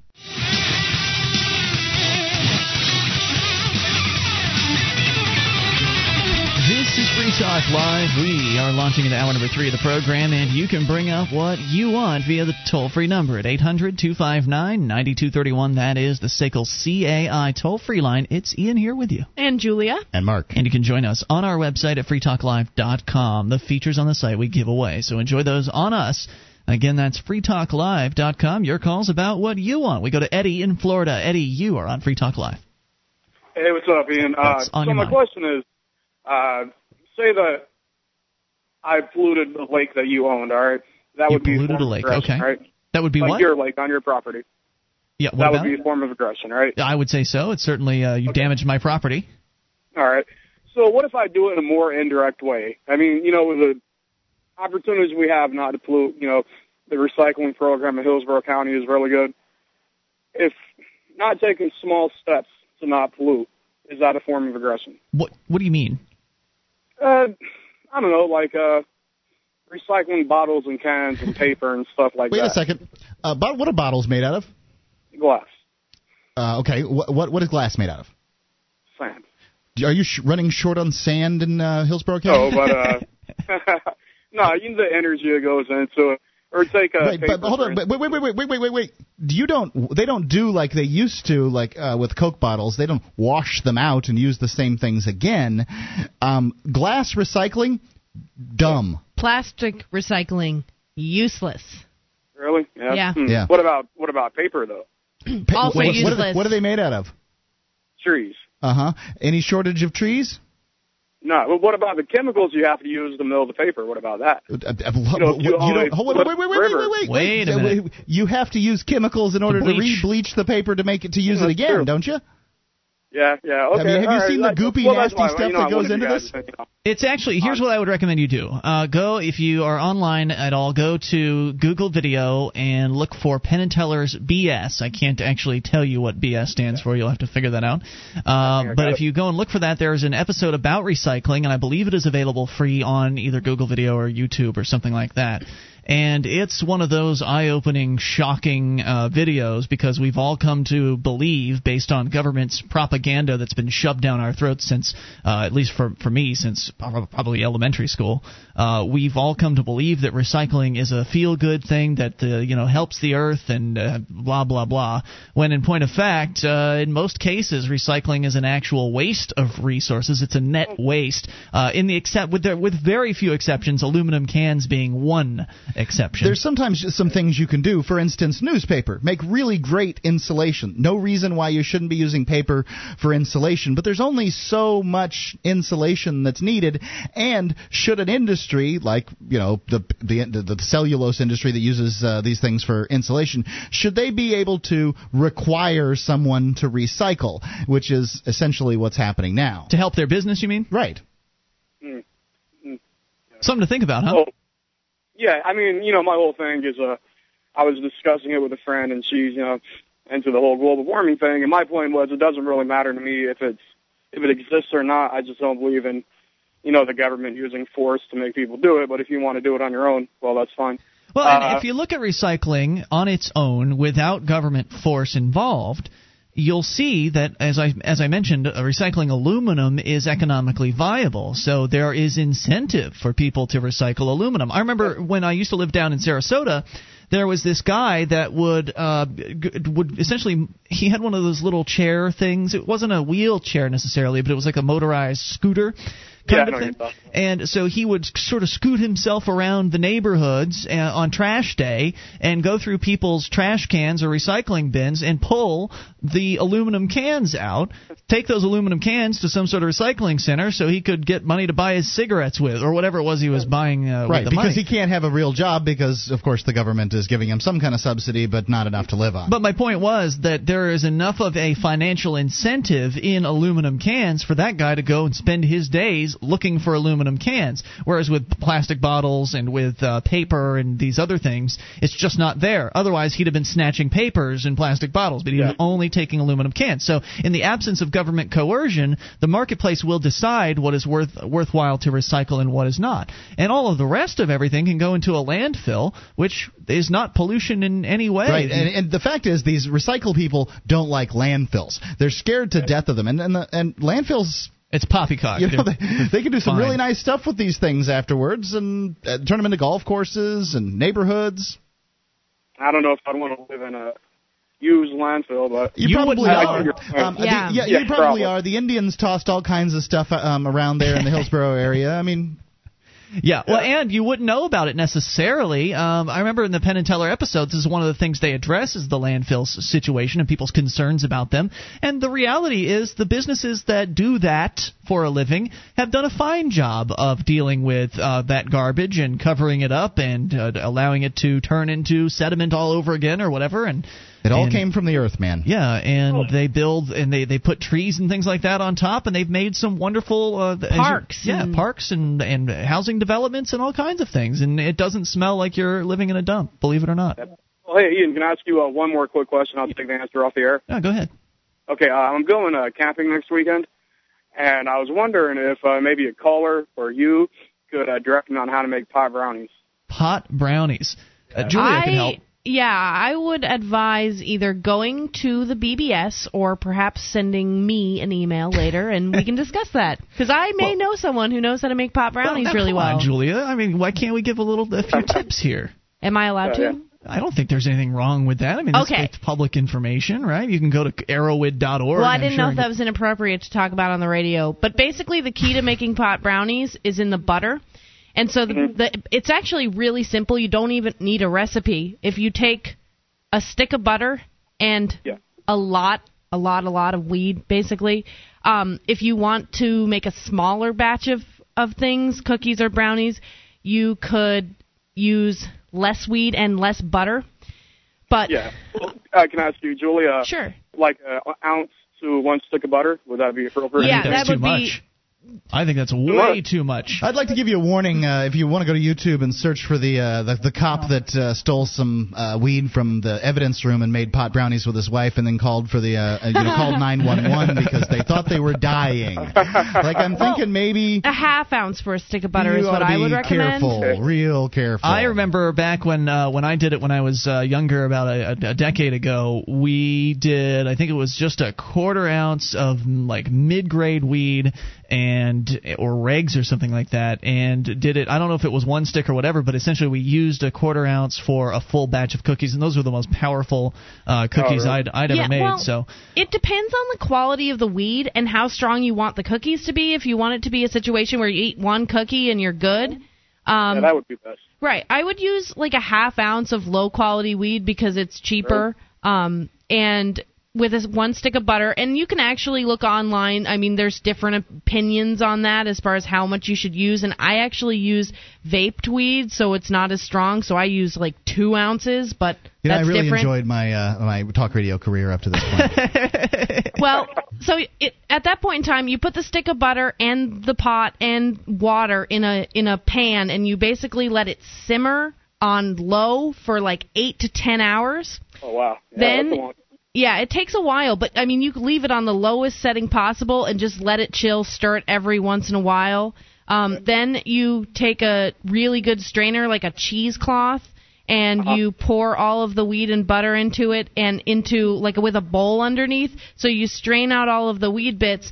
You take the butter-water mixture, put it in the fridge. The butter will harden. And so at that point in time, it separates and hardens, so you can pour the water out, and then you have pot butter, and essentially you have a stick of pot butter, and you can use it with any recipe. You just make the recipe. Yeah, Eddie, when my radio show goes down the tubes because of your call, I'm coming to your house, and I'm going to hang out there. Me and my wife and my kid, we're moving in. Hey, thanks for the call, Eddie, and good luck. What I would also recommend is you go to arrowid.org, EROWID. Yeah, I'd recommend that, too. Don't call Free Talk Live and ask for drug tips. Oh, now, wait a minute. Now, wait a minute. What if someone called and asked for cocktail recipes? Like, hey, Mark, how do you make the best Bloody Mary I've ever seen? It'd be legal, and I wouldn't lose my job. You're not going to lose your job. We talk about illegal stuff all the time. What's wrong with talking about pot brownies? The better way to approach it is, what if that guy would have used 3 ounces and called the emergency room? Something terrible could have happened to him, and your advice actually gave him, had him cut down the dosage. Saved his life. Yeah. There you go. Yeah, you should definitely research the dosage factor and take it easy on the dosage because you don't want to overdo. More coming up.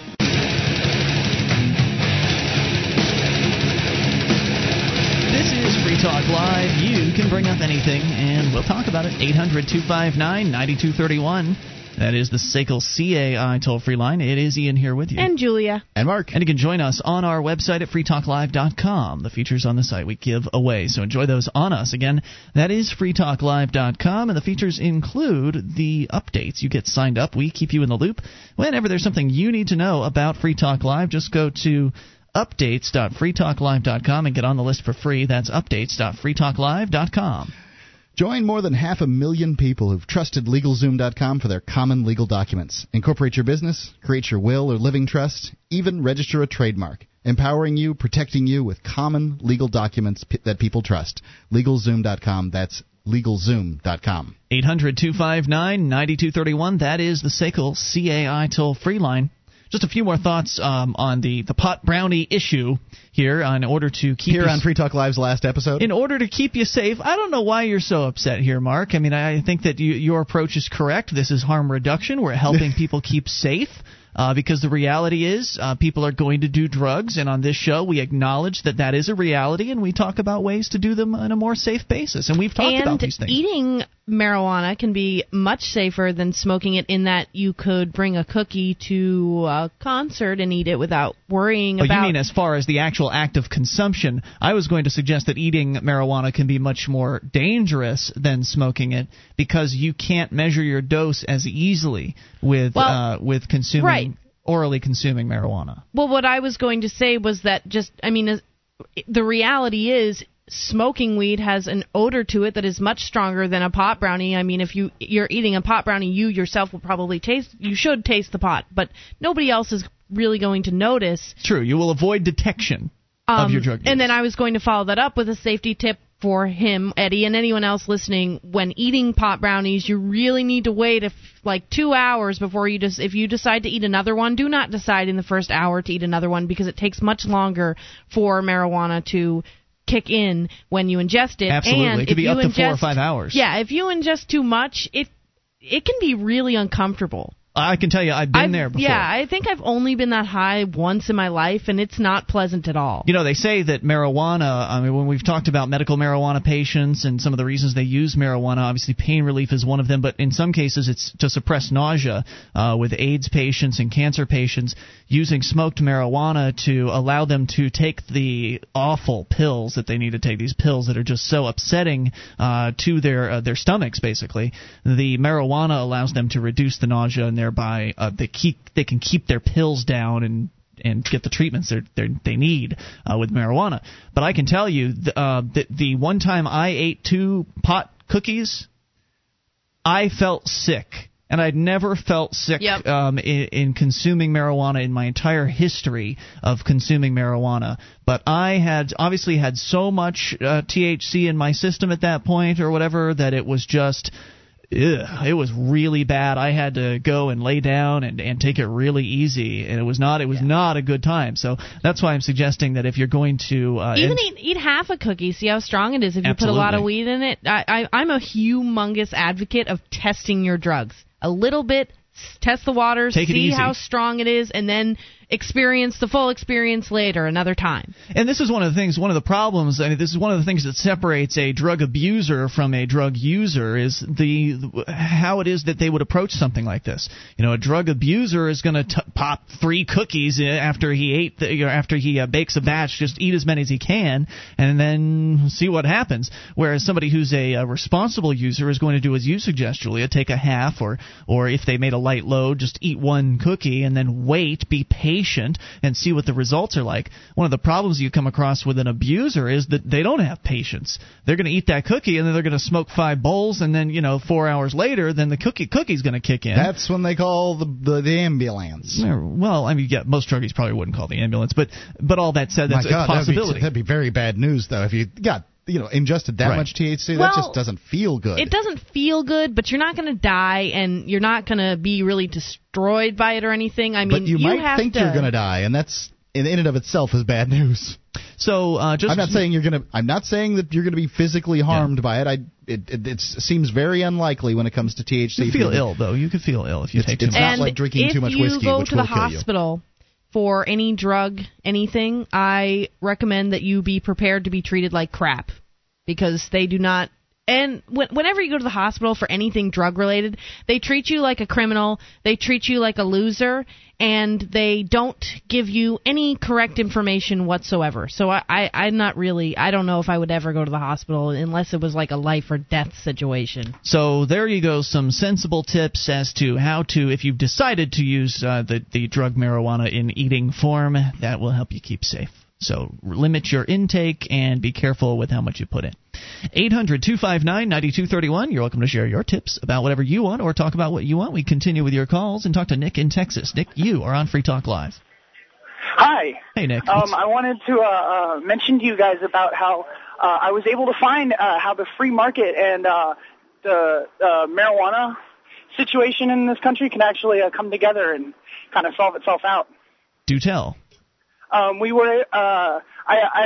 remain vague because I don't really want to ruin too much, but we were able to find a bar here in southeast Texas that actually they're very liberal in that sense of in smoking, and we were it just shows that even without governmental, even with them on our backs constantly. I just walked out of a smoke shop, in fact, just constantly, on our backs, there's still beacons of, You're telling me, let me see if I'm understanding your call. You're saying there's a public bar somewhere in Texas that is actually allowing, knowledgeably, people to consume marijuana in smoked form?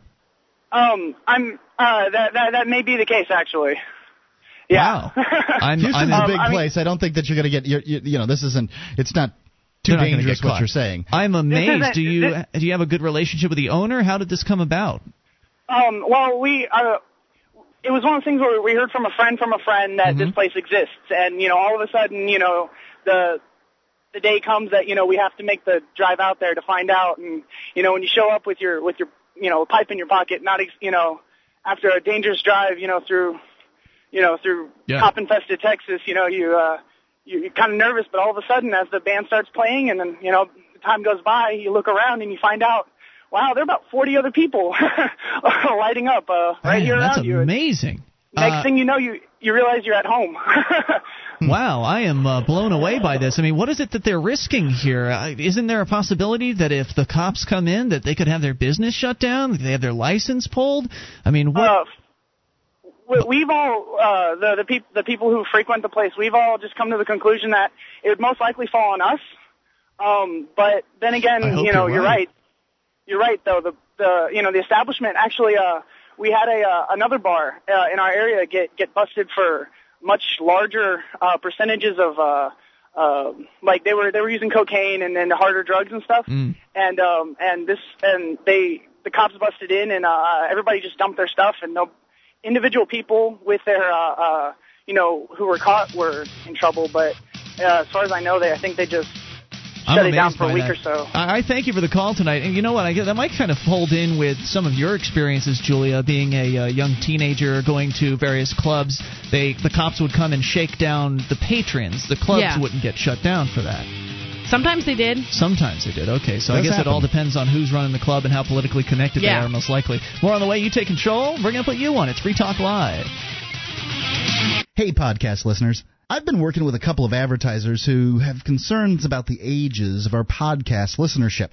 Generally, the younger the person, the more likely they are to fill out a survey. We need to counteract this trend. Please, take a moment to go to survey.freetalklive.com and let us know your age and sex. That's survey.freetalklive.com, especially if you're over 25. This is Free Talk Live. The toll-free number is 800-259-9231. That's the SACL CAI toll-free line. It is Ian here with you. And Julia. And Mark. And you can join us on our website at freetalklive.com. On the site, you'll find all kinds of features, including the wiki, over 1,800 pages created by listeners just like you. You can go to wiki.freetalklive.com and get interactive there for free. WIKI, wiki.freetalklive.com. Have you been looking to spice things up in the bedroom or fantasizing about surprising your lover with an adventurous new toy or adult movie? Well, here's an offer you won't be able to resist. Go to adameve.com and get 50% off of one item when you type FTL for the offer code coupon checkout. Plus, with your order of $17 or more, they'll throw in a free gift. Get 50% off with offer code FTL at adameve.com. That's adameve.com. As we continue with your phone calls, Steve in South Carolina, you are on Free Talk Live. Hello, Steve. Hi, guys. One good thing about Adam and Eve is the fact that they mail it in a brown wrapper, so they don't know what it is. Discreet and fast shipping, as I understand. So is this a testimonial? Is this a customer testimonial? Oh, yes. Oh, definitely. So how'd that 50% off deal work for you? I didn't get that because this was back in 1995. Oh, damn it. Well, you should do it now. AdamEve.com, 50% off with the code FTL. What were you calling about? $17 or more, they get a free gift. There you go. What were you calling about tonight? Thank you very much. I was listening to Todd Schnitt today on the Schnitt Show. And I'm so sorry. I'm so sorry. That's right, everybody. Oh, my God. Todd Schnitt is the worst radio puker I have ever heard in my career, my 10-year career in radio. I think he's got some neat stuff to say. Actually, I've never really listened to. I can't really ever listen to his show because all I can ever hear is how he pukes every single word that comes out of his mouth. I can't actually listen to his content. And the other thing is how he knows everything.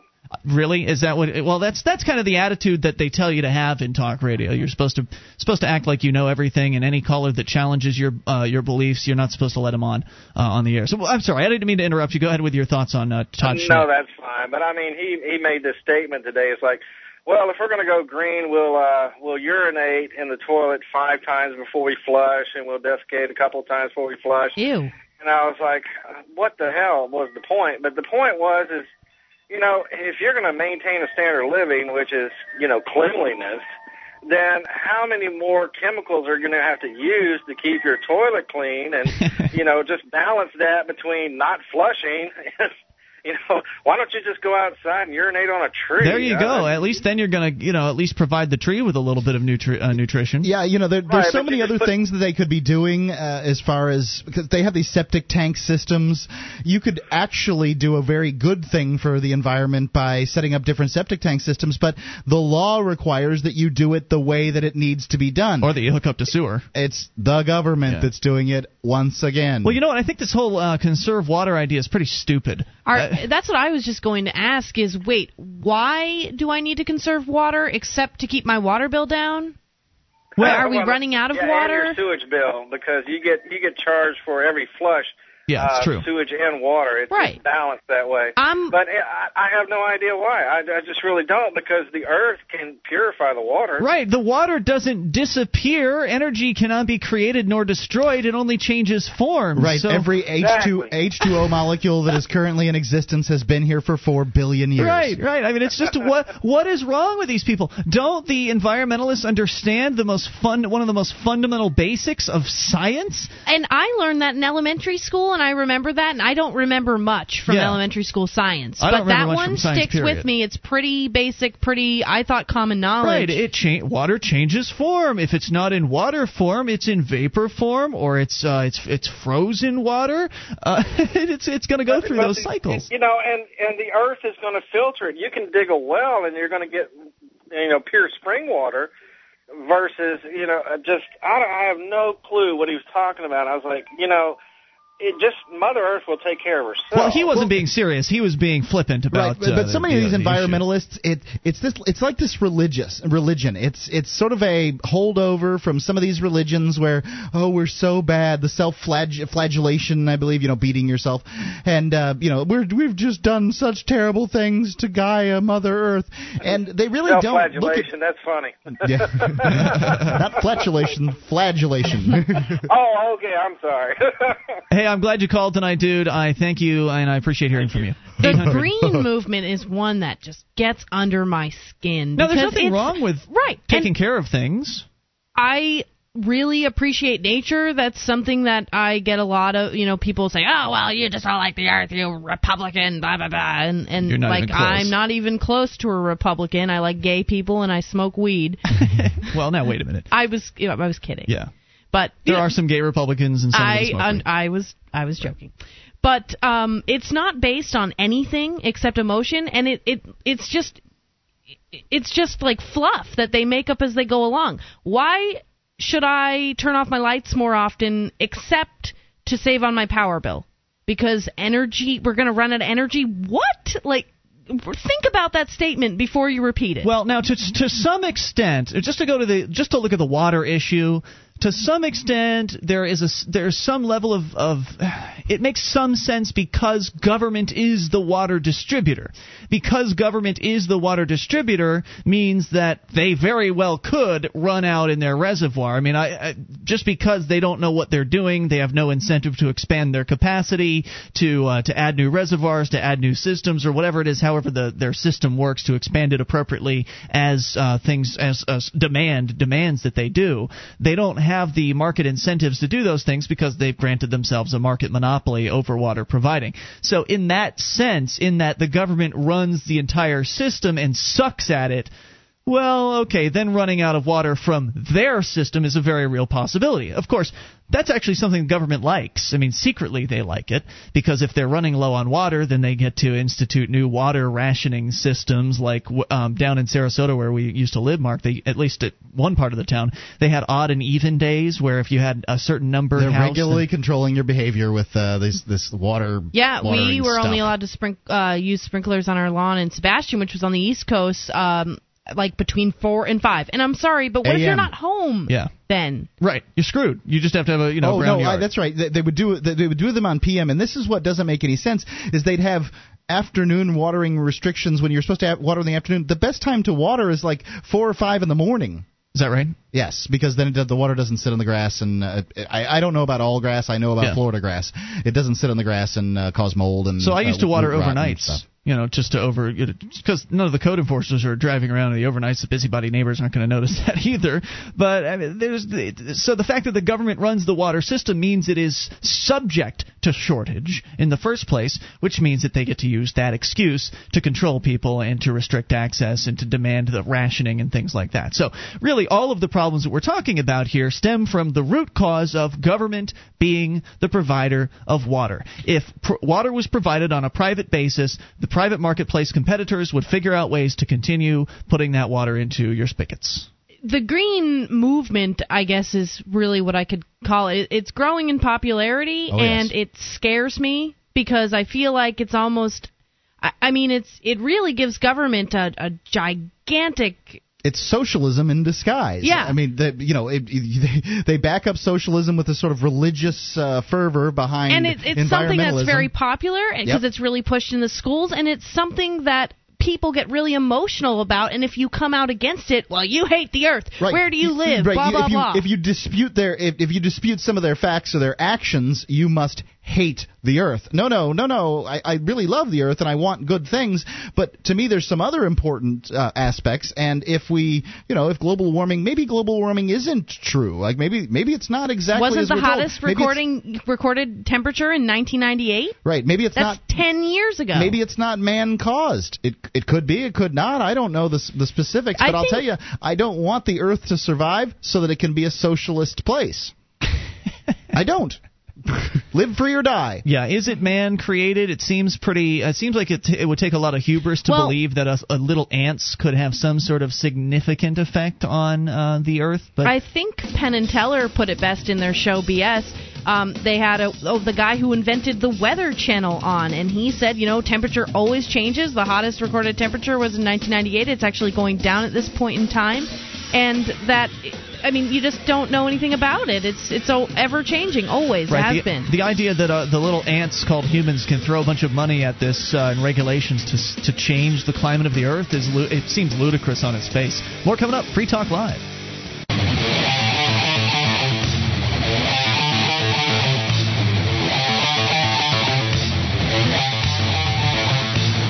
This is Free Talk Live. You can bring up anything. Even in these remaining moments, we'll try to sneak your call in at 800-259-9231. That is the SACL CAI toll-free line, and it's Ian here with you. And Julia. And Mark. Join us on our website at freetalklive.com. All the features are completely free, so enjoy those.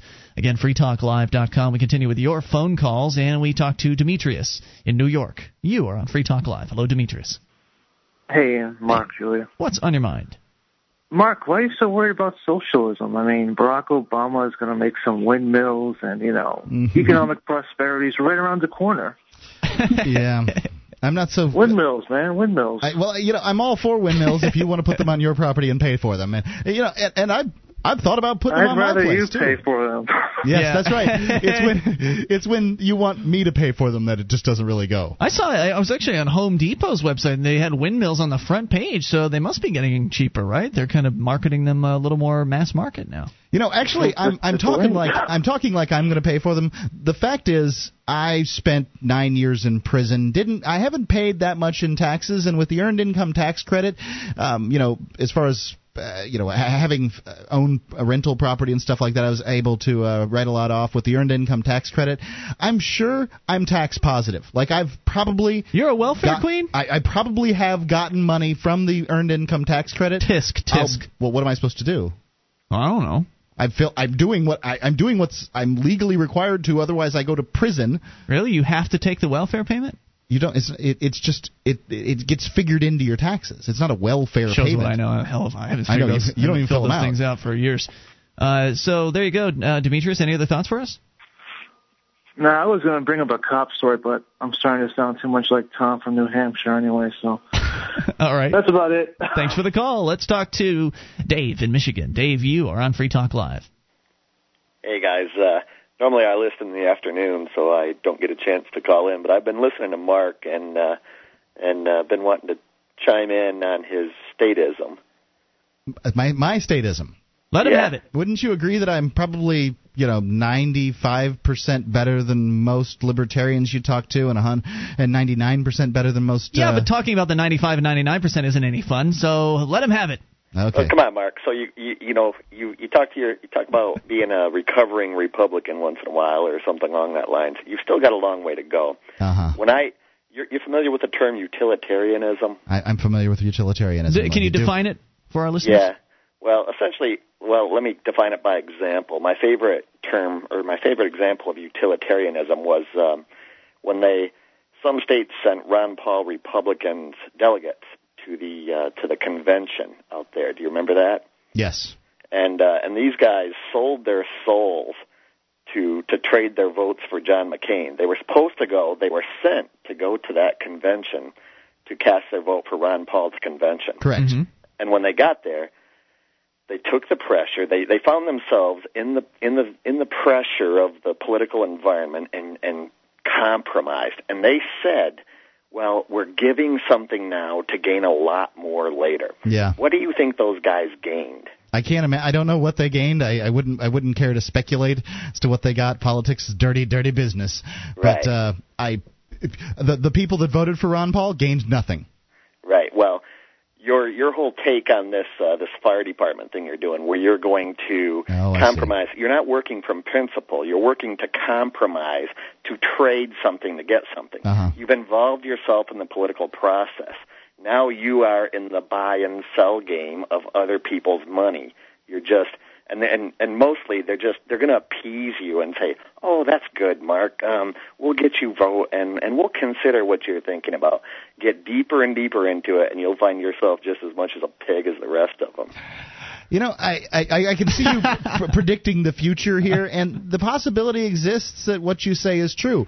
But however, can't I stop at any point and say, "Nope, I got burned"? No, because you're not working on principle. You're trying to you're being utilitarian. You're trying to find a way to work within the system. Right. The system I is shouldn't find a way to get other people on board with liberty. I should just stand from principle, and at some point, all government will disappear.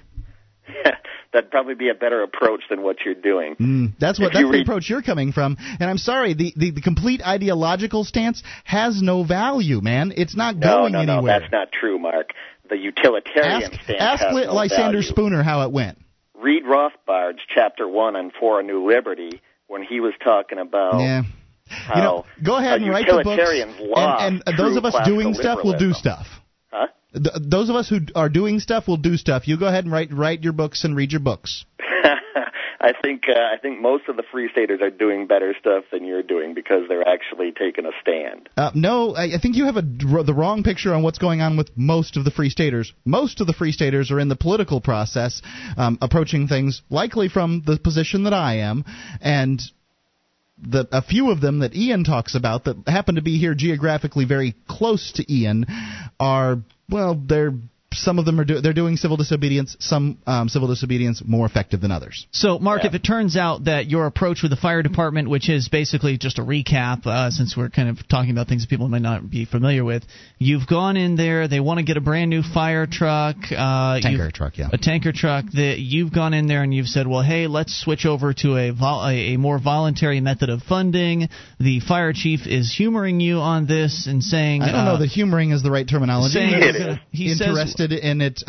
If the free market is a great system, and I believe it is, then it should work, right? But you're not talking about a free market system. Free market. You're talking about them restructuring slightly their current coercive system. And going more free market. Well, he said that that's something they'll consider that they might do that actually hasn't happened yet. And so he got your vote as a result of playing politics. He has not gotten my vote. I have not yet voted either. He is going before the selectmen to present the idea. You're presenting it. You're presenting this in a fashion that is incorrect. And if it doesn't go through, then what? Well, what do you mean? Well, if they just continue on in the path they were going. If the selectmen sink it? Yeah. What am I supposed to do at that point? Well, you did all you could, right? Uh-huh. Now, that's utilitarianism. You think you can fix things from the inside. The inside is corrupt. It's a mess. Well, why don't you come here and throw snowballs at the fire department and teach them a lesson? Maybe I will. Okay. Look at, when I say you're not operating from principle, look at, for example, the intellectually... I understand where you come from on you're not operating from principle. You're right. I'm operating from a principle of I'd like to see this work rather than a principle of non-aggression. I guess time will tell, right, Dave? I mean, we're going to hear back from Mark as to whether anything changes within their system, and either you'll be right or he'll be right, right? Yeah. All right, so pay attention and call us back. It's not like there's any more aggression going on in the world because I am going to either vote or not vote for this tanker, right? That's a true statement, I would say. Thank you, Dave, for the call, and we will certainly continue paying attention to this issue as it develops. As we continue with your phone calls and go to OJ in Nebraska. OJ, you're on Free Talk Live with Ian, Julia, and Mark. Evening, gentlemen. I know you're running short on time. Yes. So real quick, pit bull bans. Pit bulls. I think it's a bad idea. The people who choose to own dogs more as weapons than as pets will simply move on to another breed. Yeah. Over my career, I've had to shoot 5 dogs. Wow. All of them at the time were either had or were in the process of attacking a person or another animal off of the property of the owner. 2 of those were pit bulls. 1 of them was a Doberman. 2 of them were mixed breed. More importantly, though, 3 of them belonged to career criminals. 1 of them belonged to an extremely crazy person, and 1 of them was a wild dog. So I think it's the character or the rest of the breed of the owner more than the breed of the dog that matters. I agree. Absolutely. OJ. 100% in agreement there. You got to ban the deed, not the breed. But that's what they're doing. They're categorizing all pit bulls as the same, which is essentially collectivism. It's a bigotry, actually, against the pit bull breed, and it's despicable what they're doing. It's essentially dog racism. So, OJ, would you, I mean, as a law enforcement officer, if they passed a pit bull ban there in Nebraska, would you engage in enforcement actions? Only on a complaint where I'd have no choice. Oh, man. Isn't there always a choice? Well, in something like that, there really isn't. I mean, if they ban pit bulls, somebody calls in a complaint and says, my neighbor has a pit bull chained up in the backyard. You go up there, you look in the backyard, you're able to look in the backyard, and there's a pit bull right there. You really don't have much choice. Why can't I define something as a pit bull? That would be the first question that I would like. How am I? Wait a minute. I have not received dog training to be able to identify what one of these dogs is. But you know, I do agree that I would rather have a guy who's going to ignore pit bulls rather than going searching out pit bulls in that particular instance. Hey, OJ, I'd rather you arrest the people that are ordering you to follow bad laws like this. I think that'd be a lot of fun. Thanks for the call tonight. Appreciate it. It has been Ian here with you. And Julia. And Mark. We shall return tomorrow for the live Saturday edition. You can join us then and join us online in the meantime at freetalklive.com.